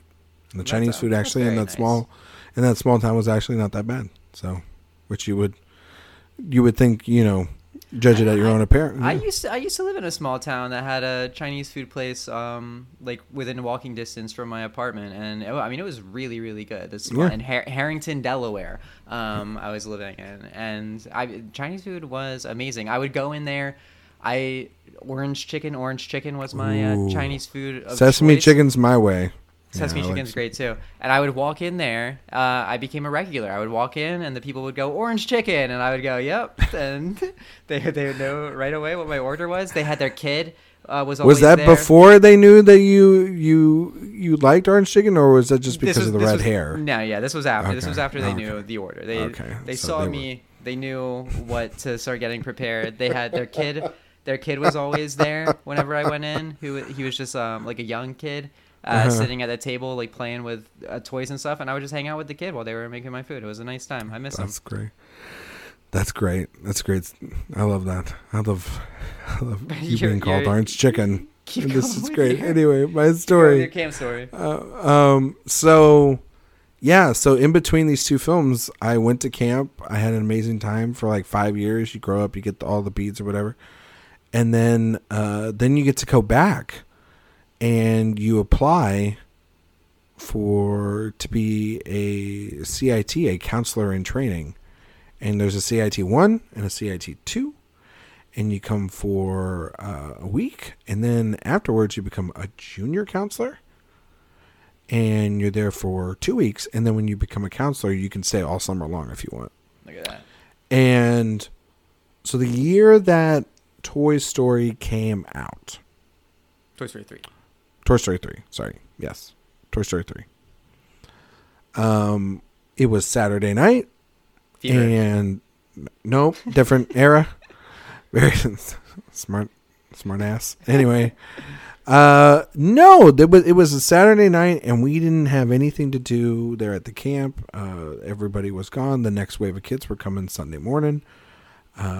So we decided we're all going to go to the movies, and it was about 6 or 7 of us guys that were about 18 or about 17, about to be 18 years old, about to go to college, right? And I think you know what's about to happen. We all went into the movie theaters and we were like, oh, let's go see Toy Story. Like, why not? Like, wouldn't it be great if we all go saw Toy Story? And we were surrounded by a shit ton of kids. You know what I mean? Obviously, we were, and yet I think for the most of us, like, I was struggling so hard not to cry by the last 30 minutes of this movie. Sure. And then I started looking around. They were all crying. Yeah. So I fucking let it out. And I swear to God, this is the legacy of this movie, is that this is one of those movies where my background right now is Woody saying goodbye to Andy. Yeah. And it is completely the end of an era, because it is the sense of you growing up and realizing that your life is going to move on. These toys will forever have changed your life, made you the person that you are. But it is okay to let them go. It is okay to give them over to the next generation. It is okay to evolve, and it is okay to go on to big and better things. In a lot of ways, it felt like at that moment, Pixar was saying it is okay for this generation to grow up. Mm-hmm. And I think since then they have made a lot of more grown-up movies for us. But definitely so, I think it was like the next generation will find these movies to be cute and charming. But for you, you will be an adult by that point, and you will be mature, and they will speak to you in different ways. Like I think of, for a lot of people, that's like Soul or Turning Red, or even something like Luca, which is another coming-of-age story, but still, that movie speaks to almost, the coding of an LGBTQ, friendship in there as well. So, and then The Good Dinosaur is just about a good dinosaur. What I kind of tell you. That dinosaur is good. Yeah, I do like The Good Dinosaur. I know people don't. That's maybe that and the Cars are the ones that I haven't seen. I haven't seen any of the Cars, and I haven't seen The Good Dinosaur. I like Good Dinosaur. Weirdly, this is. It's my weird take that I like Good Dinosaur more than Inside Out. That's interesting. I do really like Inside Out. Yeah, and everyone looks at me like I'm nuts, and it's like, well, Good Dinosaur made me cry. There you go. More than Inside Out. Inside Out didn't make me cry. It didn't you didn't cry about Bing Bong? It did not get me. I did not give a shit about Bing Bong, I'll say. I'm not even a defender of that movie, and I will tell you, Bing Bong is an amazing character because Richard Kind played it. Richard Kind is great. Who is in Toy Story 3? Yes, he's fantastic. So, but yeah, I think that this movie was just like, it is literally Pixar telling us it is okay. Yeah, and it is a beautiful movie too, and it also like scared the shit out of me because I thought they were gonna kill them. And I was like, you fucking asshole. I like, never gone from the range of emotion of don't you fucking dare to then crying about that, because it's like, okay, these bastards are fucking game enough. They're going to do it. Yeah. And then it doesn't happen. And then, because they're holding hands, it's the most diabolical thing I think any movie has ever done in my lifetime, is make me invest in these characters and like let them just like go together into the furnace and die. Yeah. And then it saves them. And then what's worse is what's even worse is the ending, because it's like, oh shit, they got me again with Andy riding away. And I just love the Bonnie character. I love the introduction of her. I love all of Bonnie's other toys. Yeah. I love the introduction of Michael Keaton as Ken, who's fucking hilarious. This was before the Keaton-sance that we've had over the last couple of years, before his Oscar nominations and being part of like 3 Best Picture winners or whatever it is. The same year as the other guys. This was kind of the beginning of Keaton's back. The other guys, Keaton and other guys. Yeah, I think I talk about him once a week in that movie. Yeah. Somebody in my office was asking about like why I was laughing at my desk with the music shuffle playing in the office when Don't Go Chasing Waterfalls was being played. Right, yeah. And I was just like, you got to watch the other guys to understand. We should do Keaton. We should definitely do Keaton. Keaton would be great. Keaton, because he's got all that stuff, and then he's like very interesting career. And then you do Jack Frost. Gotta do Jack Frost. Gotta do Jack Frost. That's a big episode. You know that. What was it? I listened to an episode of Blank Check recently, and they said that Clooney was originally supposed to do Jack Frost, and Raimi was going to direct it.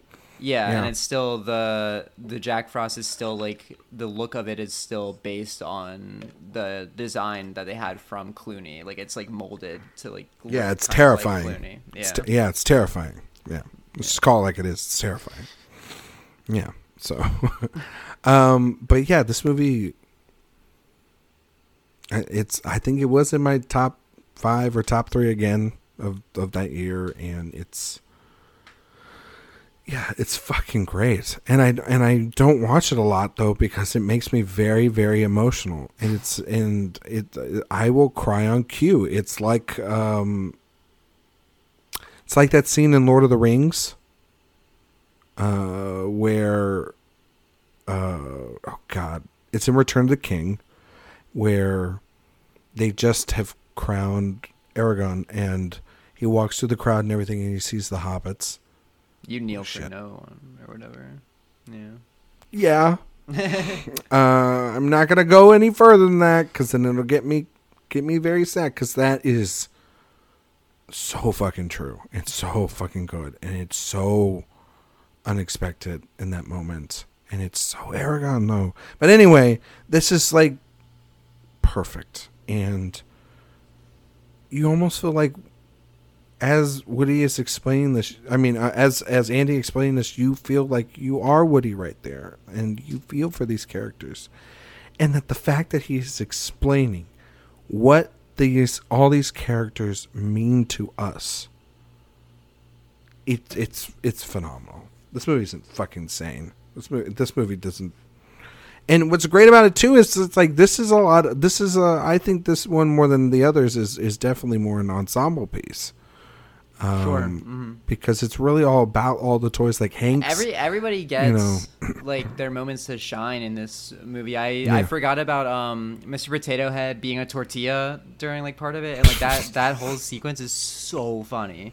So fucking good. Rickles is insane in these movies. He's so good, so fucking good. And then but the Hanks of it all too. Like he's kind of tapping back into, I think, a little bit of like 1-ish range too. You know what I mean? And really trying to save those. And it's the inverse, right? Because they're like, he's trying to save them. Yeah. In this case, rather than them saving them. Yeah. It's like, I feel like 1 and 3 kind of connect in a lot of ways with me, I think, and the fact that it's like Woody being this like singular hero, whereas like 2 and 4 are him having these more like philosophical, like existential like crises within himself, and like not knowing like who he is and stuff, whereas this one he is very like gung-ho about like, we are, toys, we're all together, we're like Andy's toys, this is our purpose and everything and all of that. And it makes me think of 1 and him kind of being in that position again. But with that idea too, the beginning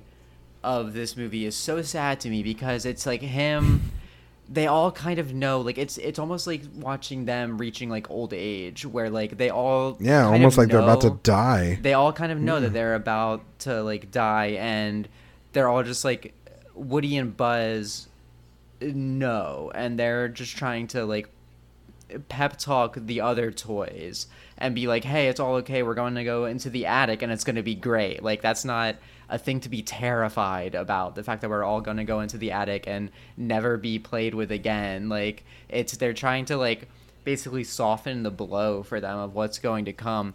And then we see that journey that they go on, where it then comes back down to that final act where we see them think that they're about to die. And I personally, like, part of me never really got why people got so emotional about the incinerator thing, because to me, I was like, they're not gonna kill like these toys, like that's like absurd. So like, to me, we never also thought they'd make 2 sequels at that point. Like, I'm like, at that point you're just like, what the fuck are they gonna do? It's bleak. For me, it was similar to watching like a Marvel movie, where like I just felt like that they're not gonna kill like these heroes. I think that's the thing, is we're so invested in them that at that point you're like, oh my god. Like I agree with you in logistical, like realistically, like realistically, yourself out of it. I agree with you. There's no fucking way they're gonna kill him. I mean, it's Pixar. They're not that much of monsters. That would be crazy. But but they had made movies that were dark, and they had made movies like WALL-E and even like more adult-ish, like The Incredibles and like in Ratatouille and stuff like that. And literally Finding Nemo in the beginning of that movie starts off with a character's death. Sure. And the death of all those eggs and things of that nature. So it's very serious from the get-go. Pixar's never been afraid to shy away from that stuff. So, of course, in our mindset, we hadn't seen, in the modern context of things, Mitchell, we had not seen Pixar as they were constructed post 2 and 1 in a Toy Story film. Sure. And at that moment, they are their most vulnerable and their most desperate. And I mean, if they would have done it, it would have been the most, like, I think we would have all blown our minds. I think it would have been insane. But I think that's the other thing too, is we all believed it was going to happen for the most part, because of the fact that we love these characters. And when you invest yourself into it, excuse me, logic gets thrown to the wind. Yeah, well, that's the thing for me, is that, like, even so, watching it even this time, I like had the thought where they were going into that part of it where I was remembering the first time that I saw the movie and remembering that confusion over people getting so emotional about that, because I'm like, I mean, there's no, like, I don't feel any stakes here because there's no way that they're going to do anything. But watching it this time, I was like feeling that, thinking that, and then when the toys all start putting their hands together and like holding hands and kind of connecting those hands together, and it just, you see like this like recognition of them, of like, to them, they think that it is going to happen, you know, whether or not I think it's going to happen, they fully believe it's going to happen. And so we're seeing them accept death together, mm-hmm. and face it together, and say to each other, like, we can't get out of this. There's no way we can get out of this. So if this is the end, if we're all about to die, we're going to do it together with like the love that we have for each other. And I think that's the thing that really got me this time, that I didn't quite connect with the first time, because maybe I was just going into it with like, people had already seen it and been talking about it. So like I went in with this like hype of people being like, you're going to cry, it's the saddest thing ever. And so I saw it and was like, what? That's not that sad or whatever. But watching it this time, that really got me, because, and it really spoke to, I think, one of the things that is so powerful about these movies, that I got more out of watching them all together than I think I ever did watching them individually. And that's this journey of, as much as Woody and the other characters will talk about wanting to, you know, be played with, and it's nice to be Andy's toys or Bonnie's toys or whatever, it is really about the toys themselves as a family together. And mm-hmm. that's what we see in that scene, is them, like, they are each other's family. Like, Andy's nowhere to be found. They're not thinking of Andy in that moment. They are thinking about each other and just wanting to be with each other and share that kind of connection and that love with each other. And that really got me this time. The idea of the family of these toys and like this family that they've built together with each other is really beautiful. Yeah, fucking Lotso, son of a bitch. So that's the thing too, is like, the beginning of this movie very sad, the end of the movie very sad, and people really, for Toy Story 3, people really focus on the end of the movie, and I understand why, it's so emotional. But the whole middle section with, I mean, Lotso, again, we talk about a great villain. Lotso's Lotso's my favorite villain in this franchise. Interesting. Lotso, that first scene, Ned Beatty's performance, and like that first scene with him, where like you just know something's off. And yeah, you just know he's a fucking used car salesman at that point. Yeah, exactly. Very good. Yeah, very, very good. Like it's so creepy in this very specific, pointed, like perfect way. And that drawl of Ned Beatty is so good, and him just walking. Why don't you come on in and I'll pour you some iced tea? Him walking with that cane. I'm just like, that cane, that fucking asshole. He's so good. And son of a bitch. I swear to God. Ken is amazing. The montage of Ken, the like trying on the outfits that's the scene. I mean, that is like one of the best scenes in the franchise. Like, that is absolutely hysterical. So good. Easily.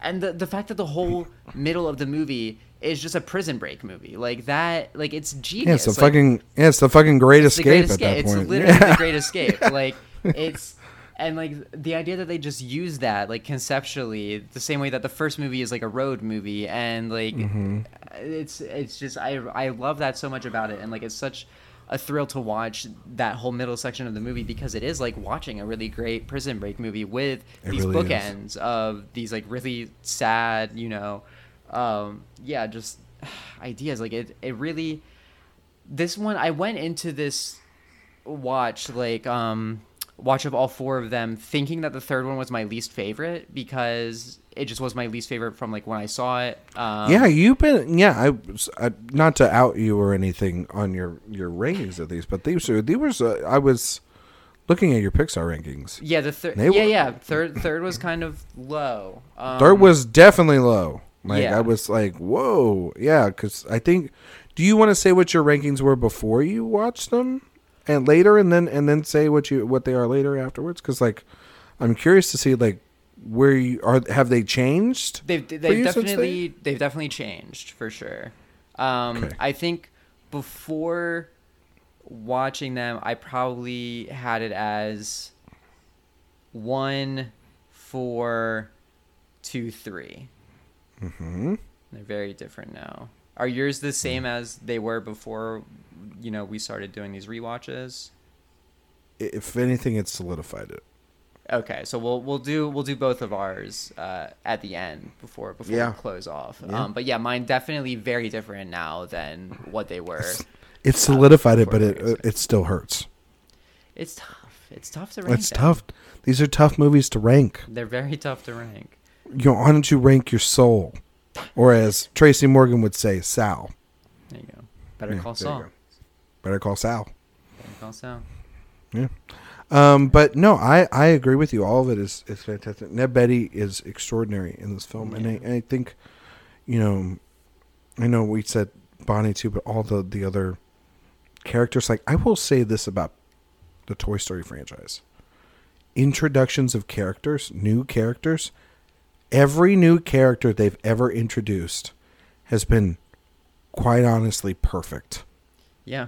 Mm-hmm. Quite honestly, I can never say that there's a new character I do not like that character. That's the thing about the is that right? Like, am I wrong about that? Like, no, I couldn't agree more. And that was like one of the things that was so thrilling about watching all four of them, because like you see each, because they don't overdo it. They introduce like 2 or 3 like 2 like main new characters, and then some other like background characters like Bonnie's toys, at her house in this one, and like, but they all stand out. They're all good. They don't overpower the other characters in any kind of way. And I can't think of any other franchise that really does that. Like, every franchise inevitably has to introduce new characters for each movie to try and like make them stand out or whatever. But for me, so many franchises, when they're introducing new characters in like subsequent sequels and whatever, like I'm just like, I don't care about these characters. Like, I just want to be with my original characters. Like, let my original characters do their thing. Toy Story, it's partly because the new characters that they're creating and introducing are so exciting and compelling and entertaining and fun, but also because they still have that balance of our original characters still feeling like they're getting their moments to shine. Mr. Potato Head with the tortilla, like, that is such a good, fun moment, Son of a bitch. I'm thinking about that right now. It's fucking good. It's so good. Fucking genius. And like, God damn it. Yeah, the opening, this is the one with the opening sequence was like the like train escape thing, right? Fucking great. And yeah, fucking like, great. So cinematic, widescreen landscape. I mean, just very cinematic. Taking the ideas of 2 with the video game and everything, and taking it to like the next level of imagination. And like getting the piggy bank ham, like him being like the big bad villain, and like that, it's like him getting this like moment to shine too. Like, everybody really gets at least a few moments. And having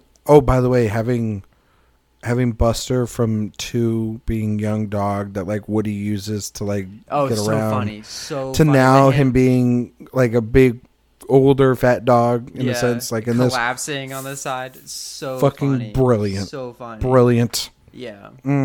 So good. Smart movie. It's such a smart movie. And that's the thing. It's like, yes, of course it's nominated for Best Picture because it's one of the best films of the year. Like, when does that ever happen? Like that doesn't.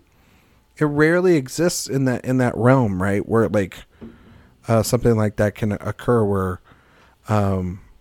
where the best film of the year is really the best animated film. And you know what? This is the thing that drives me nuts. Is that like this instinctiveness of that animated films are put in their own separate categories, just like foreign language films, just like documentaries, and it's like we don't have like best narrative.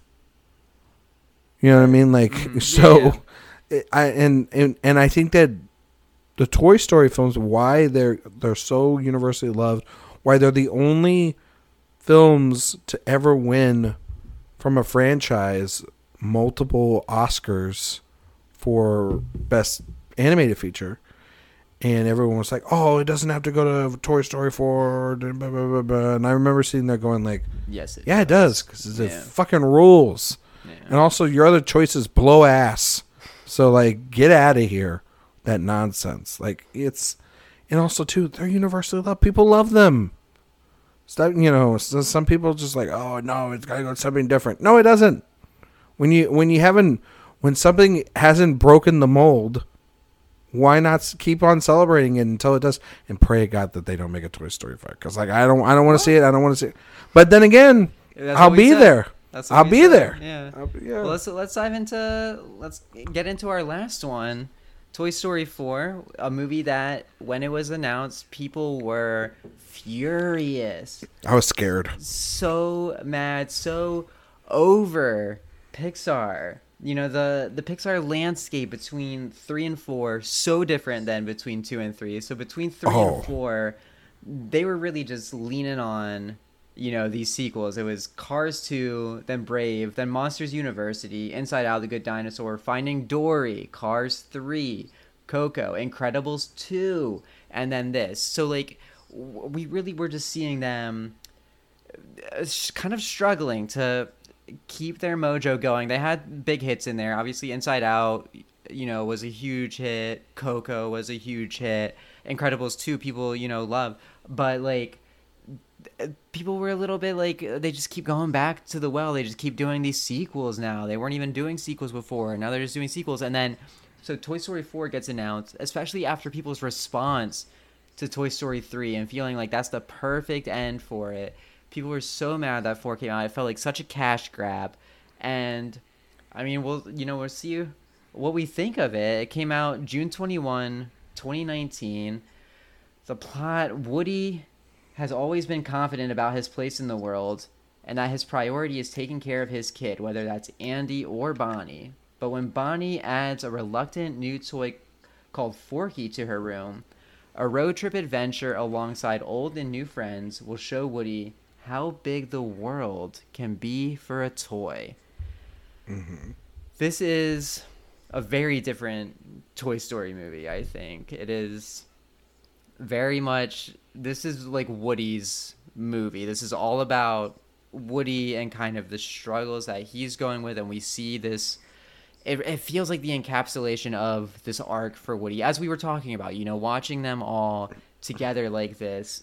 It feels like, as much as that trilogy is kind of all tied together in a way, to me, 4 feels essential. It feels like a necessary part of this story. To me, without 4, I feel like the journey would be kind of incomplete, especially Woody's journey. Like, this really feels like, the story that needed to be told. But I don't know, how do you feel about Toy Story 4?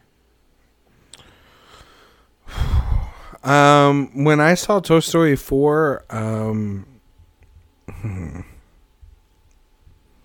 I was so conflicted by the trailer because I saw Forky in the trailer and I thought to myself, "Fucking hell, God damn it! They're gonna ruin it with this weird, like, inanimate object, and it's this, I don't know what the fuck they're doing, and they don't need to touch. We were all like, we don't need to touch it. They got 3 was great, da da da da da.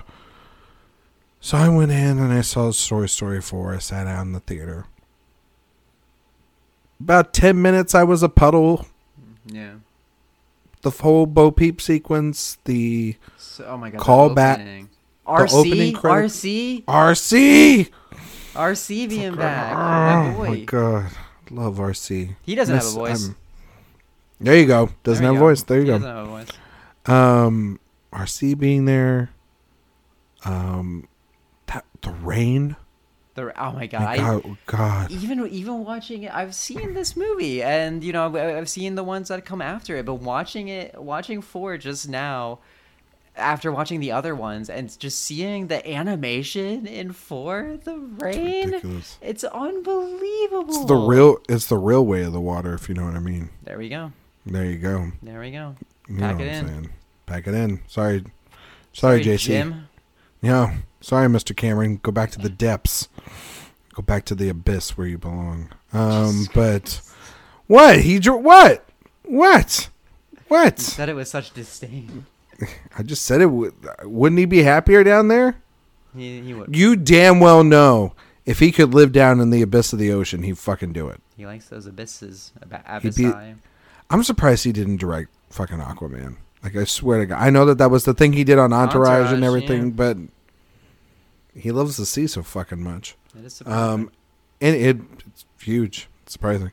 But no, it's just that rain sequence is so beautiful and elegant. It's incredible. And it's so cinematic. And it answers everything, because that's I swear to God, fucking love Bo Peep.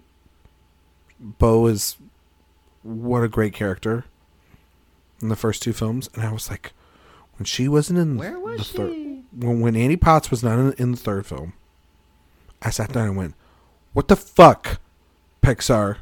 That was always the thing. I was like, okay, why wasn't Annie Potts in there? And then Bo Peep coming back in this film. And the way they bring her back. The way they bring her back. Genius. The way they do all that is fantastic.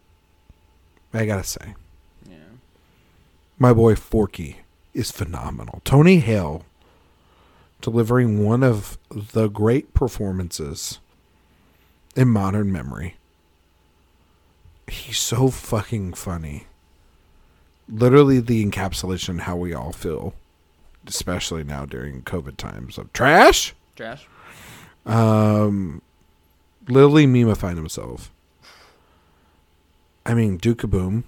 Played by Keanu fucking Reeves. Keanu, this coming out like a month after John Wick 3. It's like we are literally living in, as horrible as times are, we are lucky to be living in this moment of Keanu Reeves. And then he had Always Be My Maybe too, where he has Same like year, surprise yeah. cameo. Where I do not like that movie, but that cameo it's kind is of meh, but he's but that cameo is fucking fire. Yeah, you know. I mean, that's that meme. That's the meme where he's kissing. Where he's doing the kiss. He's blowing the kisses. So fucking good. Also, just like a weird curveball to have him in that movie, and then it's like, well, this is the best thing you got going for you. Yeah.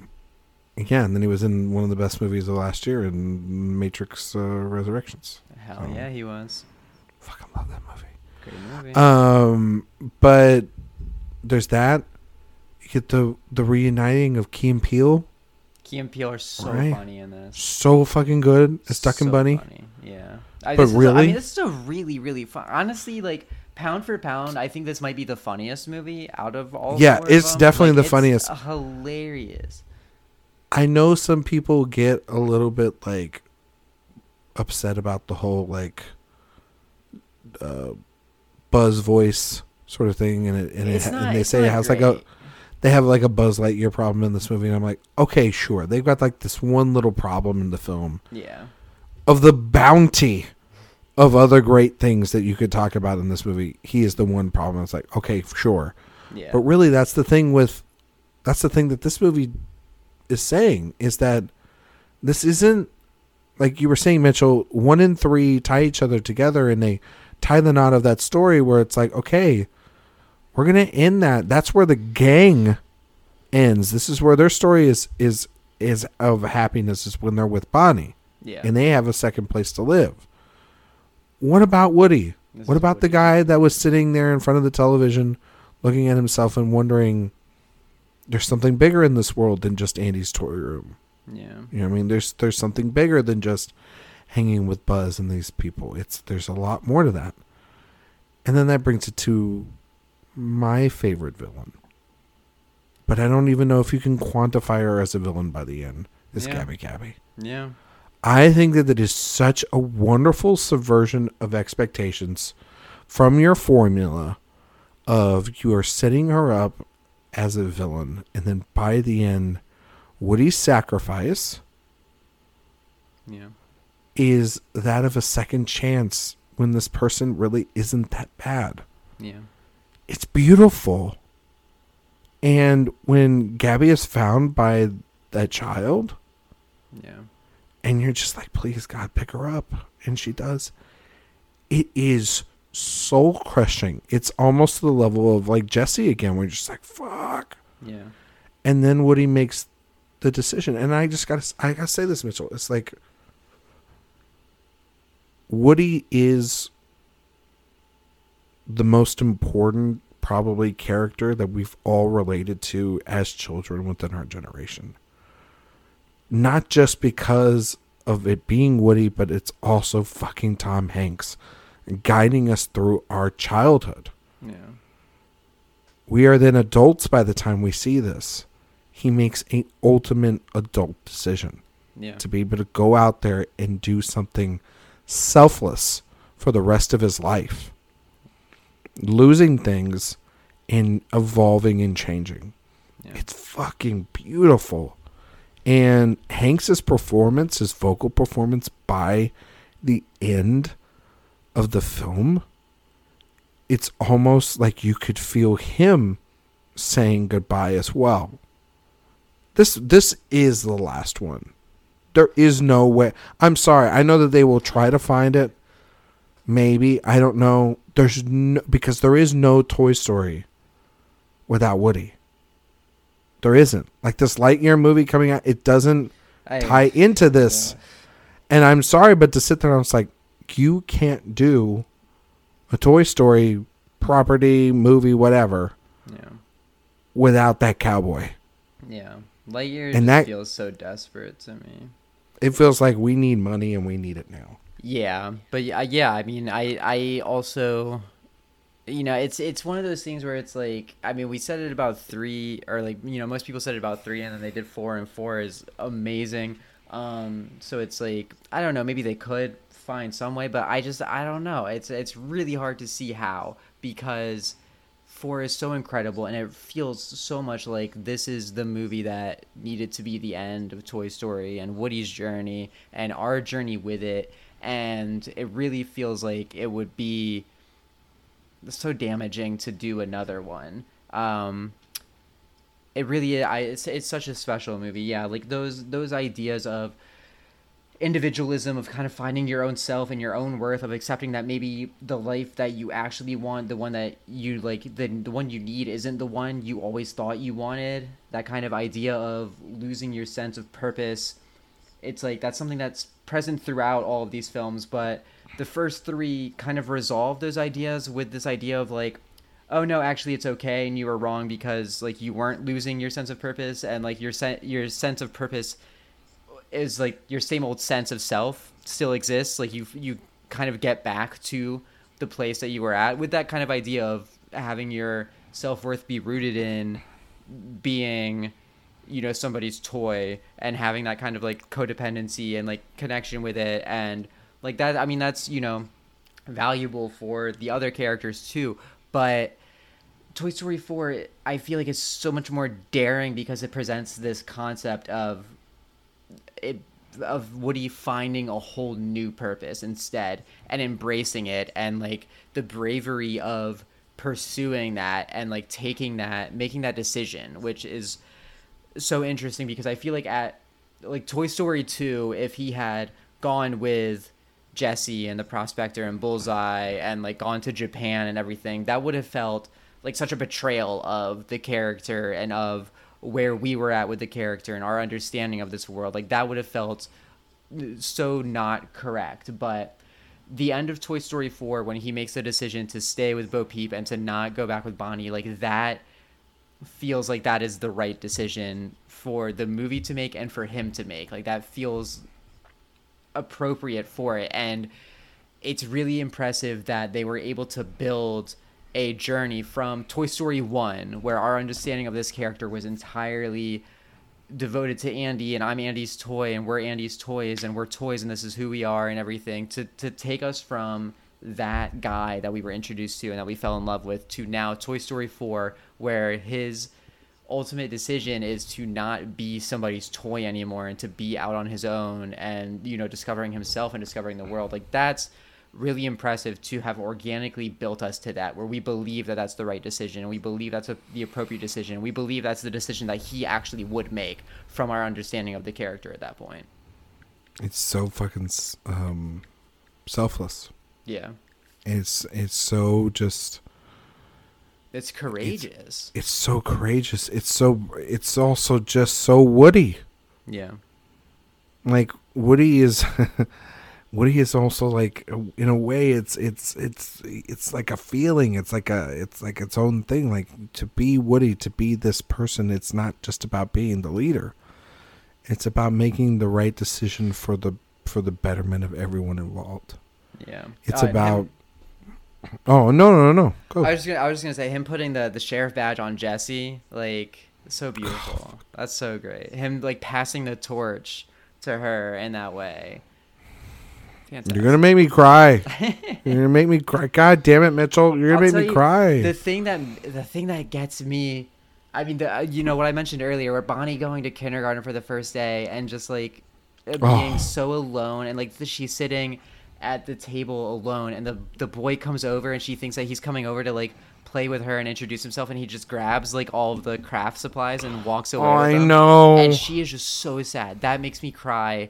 I've only seen the movie twice. I saw it in theaters and I saw it this morning, and both times that makes me cry so much. And again, it's that thing that Pixar is capable of doing, where they just use, like, this, like, visual language and, like, our understanding of our own lives and, like, empathy, and we immediately know what that feels like and what that character is feeling in that moment, and it's crushing. It really is. And I mean, then she makes this toy. Yeah. And then you're having Forky and Woody sort of doing their own road trip, right? Because they get lost on the way. And it's really about the two of them.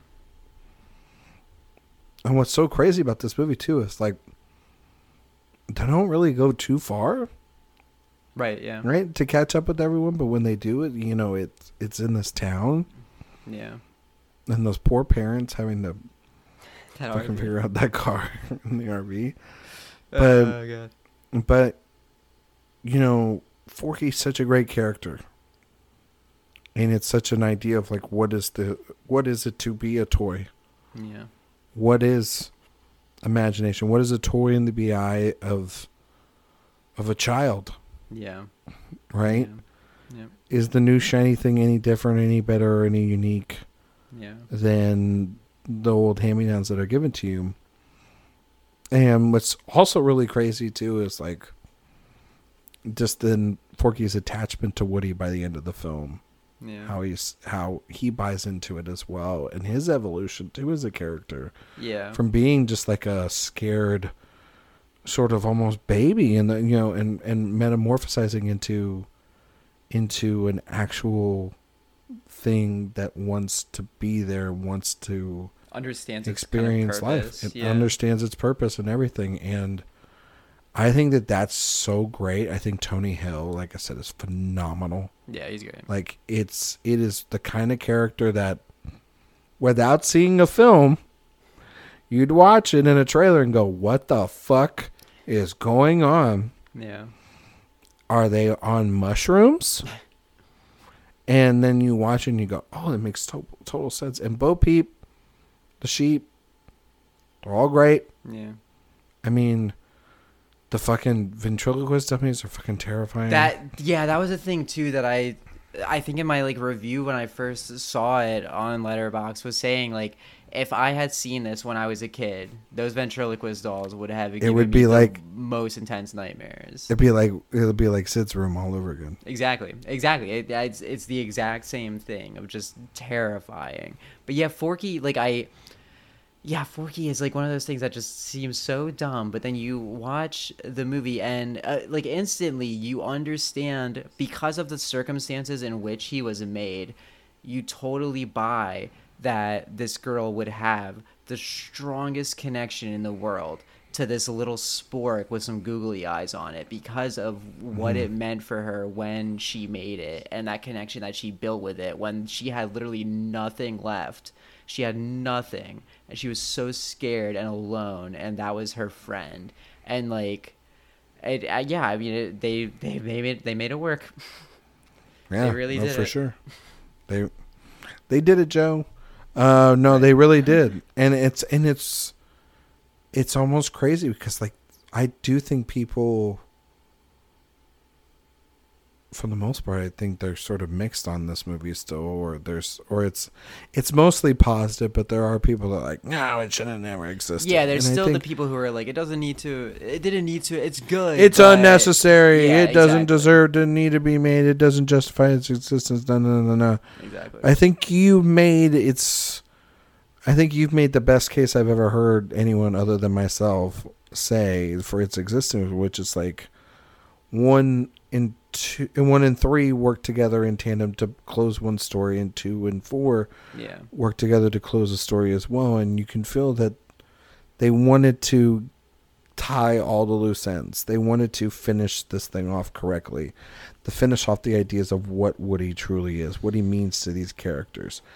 And then, it's also like a super fun time to watch these. It's so entertaining, and you're right. It is bar none the funniest one of them all, and it's the one that's weirdly enough, it's for an old property. It's the one with the most, I think, imagination and taking risks, and and they're just trying to throw as much there to say like to justify it, and in doing so, it pretty much lands the entire time. Like there's never a moment that feels wasted.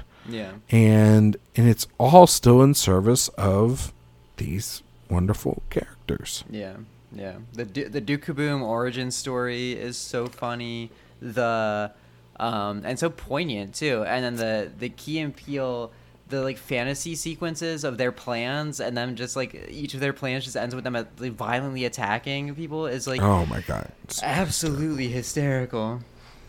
Oh, they are fantastic in this movie. They're so good. The credits, the bits in the credits with them is, oh my god. I've said it for years, and I'll say it again, and I'll say it again, and I'll say it again. Key and Peele, Oscar host. Let's do it. Why haven't we done it? It doesn't make any.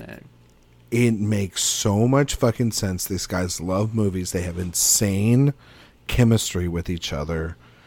It's embarrassing how good they are in this movie. Liam Neeson there for an appearance. Get Neeson in there with them. That is true. Come on. Well, there it is. But no, it's just this is just great movie. I mean, it's a great movie, and it's so much fun. Yeah. Like, and I don't know. What do you think of Gabby Gabby?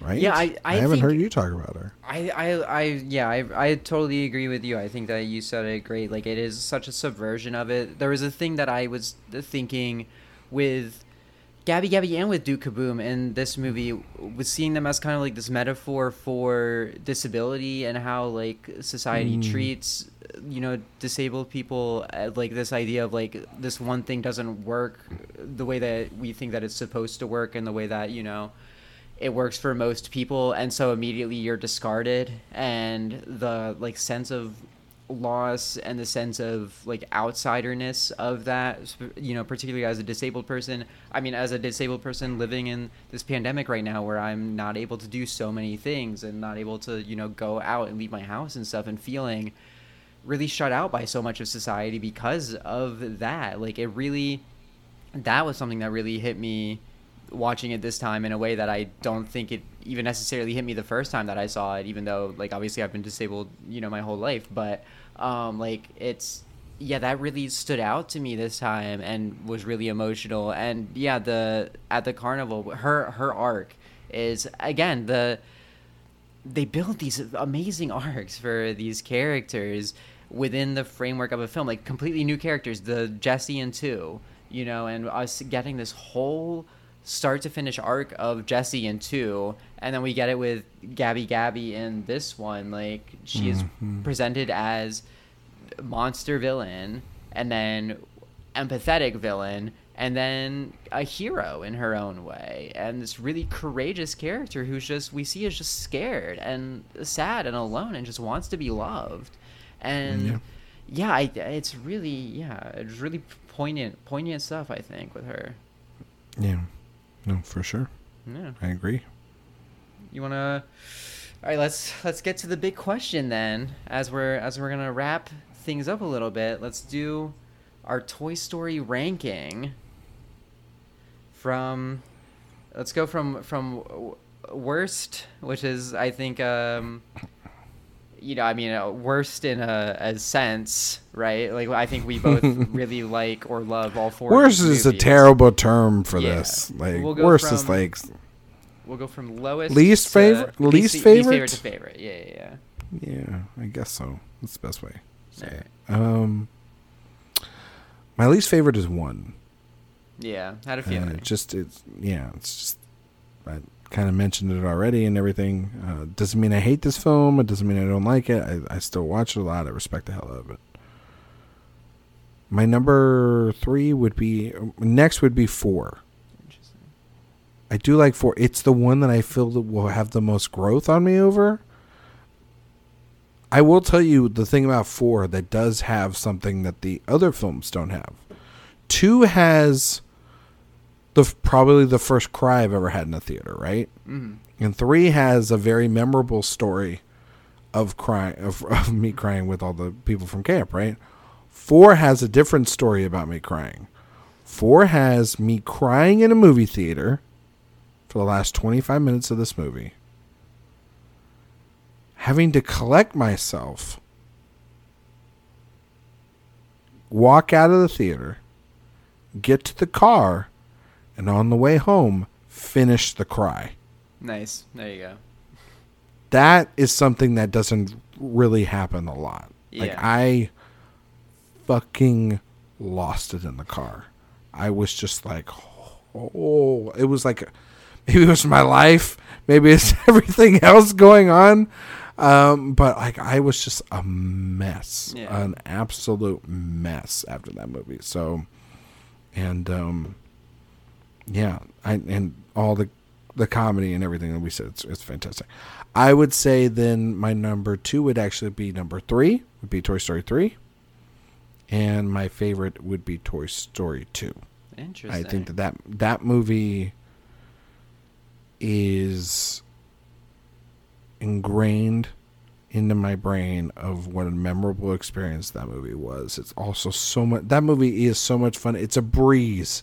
That movie is a breeze to watch. Like, you could just put it on and you're like, fuck yeah, this is great. Like, I don't need to do anything else today. I just watched Toy Story 2 and it's fantastic. The Jessie stuff, it's so wonderful. I think the plane sequence at the end, so much fun. Bullseye's introduction, everything.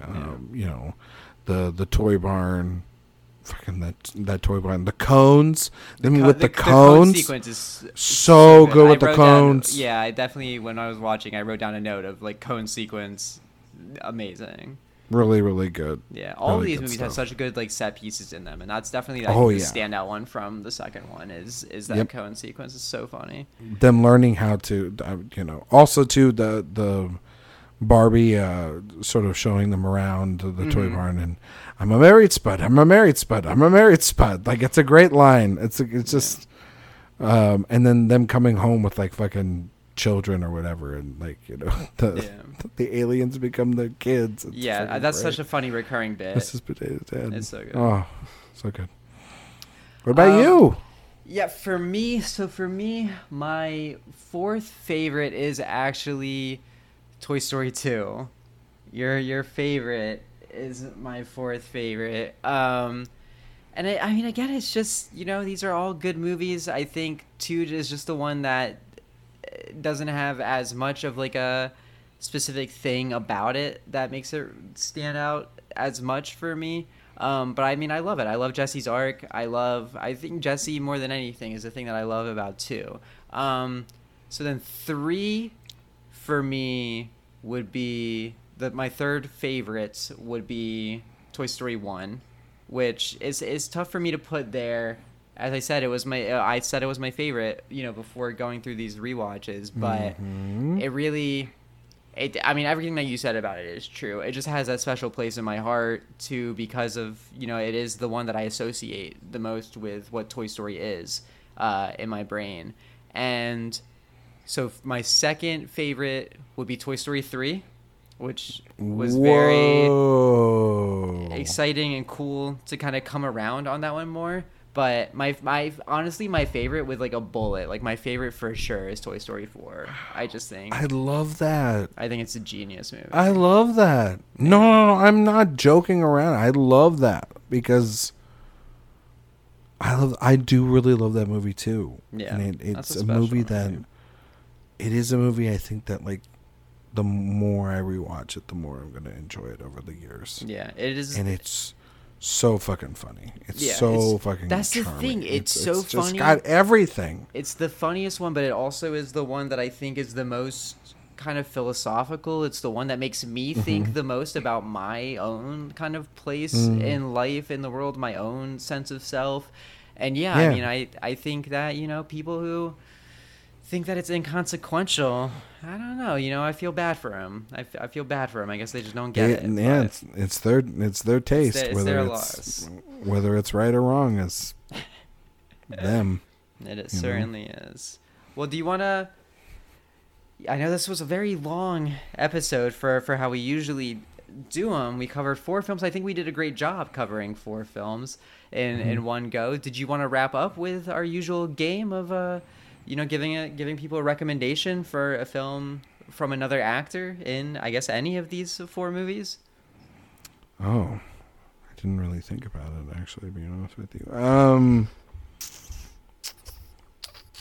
Well, I mean, besides watching all of these 4 movies, which you should totally do that. I mean, that's a given. Yeah, for Michael Keaton, why don't you all go watch Spotlight? There you go. Yeah. That's like the antithesis of this exercise. It's like we just talked about 4 kids movies, so go watch a movie about what happened with the kids in the Catholic Church. Yeah. But it's one of the great movies. It is a great movie, and he's fantastic. A very worthy Best Picture. Oh my God. So worthy. I mean, it's no Mad Max Fury Road, but it's like my number 2 movie that year. And I was very happy. There's that scene that Keaton has in the film. By the way, Michael Keaton, straight up one of my favorite actors on the planet. Good actor. I know everybody doesn't like Trial of Chicago 7. I know they don't. But we at least can all agree that Michael Keaton is extraordinary in his 2 scenes in that movie. Good acting. He's so good, and it's just like, okay, why wasn't he in this entire movie, Sorkin? What did you not know that you had Michael fucking Keaton with you? Like, I don't really particularly care a lot for The Founder, but Keaton's great in something like The Founder. Like, there's what was it, Worth? That came out last year. Did you watch Worth? No, I didn't watch Worth. I've heard good things. I heard good things about it though. He's great. Movie, it's not so much. Yeah. But like, no, in Spotlight, there's that scene. Everyone always does the one with the Ruffalo where he and Ruffalo are yelling at each other. It's a fucking Oscar scene. It's what I want on the Oscar. But it's the one where they knew and they let it happen, and I'll tell you when the story is ready. Blah blah blah blah. Right? Very, very much it's a jarring Tom McCarthy. Scene. Yeah, it's Tom McCarthy basically like saying, I can write all the President's Men too, and it's like, that movie's very quiet. What are you doing? It's the one scene that feels at odds with the rest of the movie. Yes. Which plays it more realistically and more clinically and more procedurally. It's the one scene that feels like it teeters into that theatricality that it does, the rest of the movie is so refreshing for not it does, but I do understand the frustrations of the scene. Of course, sure. It also is, in the same way, it's like this like bottled up emotion that's been existing the entire movie, and it's the one moment where it gets let out. Yeah, and but it's the scene at the bar, the end with the guy that works for the church or whatever, and he goes, "Is this how it worked? Some guy nudged on another guy in a bar, and all this stuff got swept under a rug and everything." The way Keaton does that entire sequence is a fucking masterclass in acting. He's so good in that movie. I don't understand how he wasn't nominated for an Oscar for that one, because he's so fucking good. And so yes, I know it's a very tough watch for some people. It's not like when I like Tom McCarthy as a director, I think that he's made some really great, interesting films. Like I really love The Station Agent. I really love The Visitor. I love The Visitor. Like The Visitor is one of my those gems I found. Jenkins, baby. Jenkins is so good in that movie. But so I was very happy to see him get embraced weirdly by the Academy, because it's like I don't think he'll ever be embraced ever again. So it's just perfect snapshot of okay, you got your Oscars now. Don't ever come back to the table ever again, except you're gonna make probably some decent little films every now and then. But just a really great film that uses Michael Keaton perfectly, much like Toy Story 3, where he is given the best moments, and he is, as an actor, just able to knock them out of the park on a consistent basis. So yeah, Spotlight would be the one for me. There you go.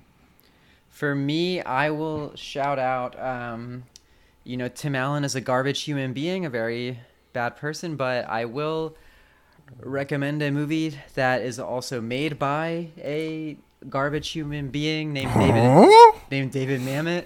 David Mamet, also a very bad person, but Tim Allen was in a David Mamet movie called Red Belt that came out in 2008 that stars Chiwetel Ejiofor as the main character. Chiwetel Ejiofor plays a jiu-jitsu trainer who he's kind of down on his luck. His gym is struggling. His wife, her family promotes fights, and they want him to get in the ring and do fights and make money doing fights, but he feels like it would be a betrayal of the honor of jiu-jitsu, and circumstances happen. He gets a little bit involved with this movie star who Tim Allen plays, who's big Hollywood, and things get kind of manipulated, and it all kind of cascades in a very Mamet way. It's a very oddly kind of structured, and the story is kind of oddly there's an odd rhythm to it, but it's very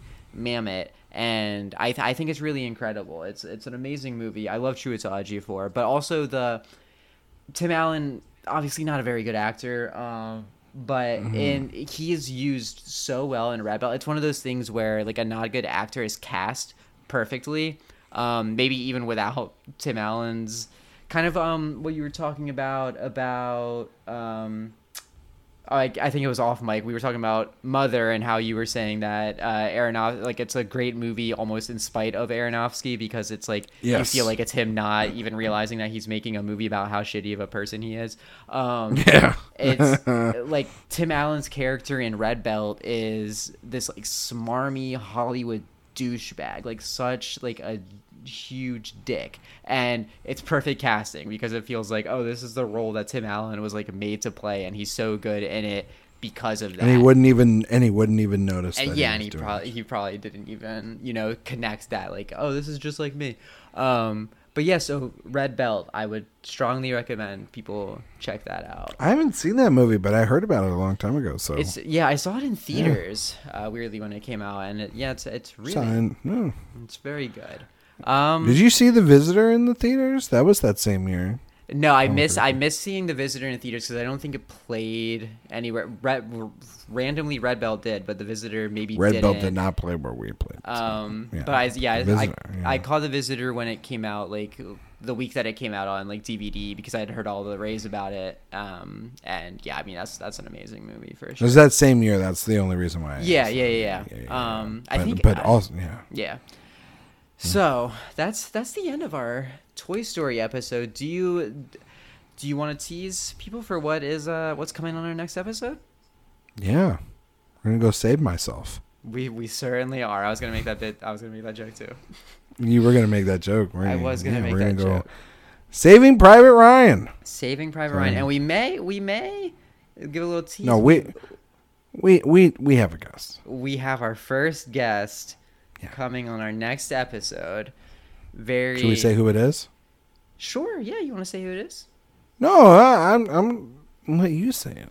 I know you're excited. On our next episode, we'll be co-host of the Letterboxd Show podcast, co-host of Weekend Watch List over at Letterboxd. It is the one and only podcast extraordinaire Slim will be joining us for our Saving Private Ryan episode, which you can all catch next week. Look forward to that. I'm excited. I've actually never spoke with Slim yet on a podcast, and I'm a big fan of Slim over there at Letterboxd, along with Mitchell and everybody over there at Letterboxd, but particularly Slim does the Weekend Watch List show, which is a fantastic show, but then he also does the Letterboxd show as well too. Mitchell does the Weekend Watch List along with Mia, and Slim and Gemma do the regular Letterboxd show, and they're both fantastic. But it's Letterboxd, of course it's fantastic. Like, you know, like it's all these amazing people that love movies, that are talking about movies and interviewing people that talk about movies, and then talking about movies, and then having other people's thoughts about movies on there and stuff. So it's a big old movie fest going on over there. And but yeah, I'm excited to talk with them about this movie. I'm excited to hear your thoughts on this movie. I kind of know a little bit about that. You're not the biggest fan of it, but it's been a while, I believe, since you've seen the film, if I'm not mistaken. Yeah, I think I saw it a few years ago, so a little bit more recently than some of those other stuff. But yeah, I mean, you know, we've seen with me before, I will watch things that I didn't especially like and come around on them. So I'm definitely excited to check it out again. I know that you really love it. Interestingly, Slim told me that he doesn't think that he's actually ever seen it from like start to finish. Kind of like, really, it's one of those. One of those that, you know, we talked about before, like one of those movies that you've seen, you know, all of, but you've never actually sat down and watched it from start to finish. So it'll be really interesting to get Slim's take on it when we speak with him about it next week. And until then, Ryan, do you want to tell people where they can find you and your work? Sure. You can find my trash all over the internet. Very good bit. Very good bit. At Awards Watch, In Session Film, Film Speak, you can find my other podcast over at In Session Film. That's the Extra Film Podcast. You can also find the new Awards Watch podcast. It's released every Monday over at awardswatch.com, doing a bunch of various stuff over there, games, news, reviews, all that fun stuff. And then you can find us here at Acting Out on Twitter at actingoutpod. You can email us at actingoutpod@gmail.com if you got any questions. Maybe one day we'll do a listener question episode. That'll be a lot of fun. You know, maybe talk about some Tom Hanks related stuff. Maybe the nation will ask about Chet. You never know. Maybe the nation talking about Chet. Who knows? Talking about Chet, baby. And yeah. So just Mitchell, this was a lot of fun. But where can everybody find you? Yeah, you can find me on Twitter at itismitchell. You can find my work at Letterboxd, Paste Magazine, The Playlist, The Film Stage.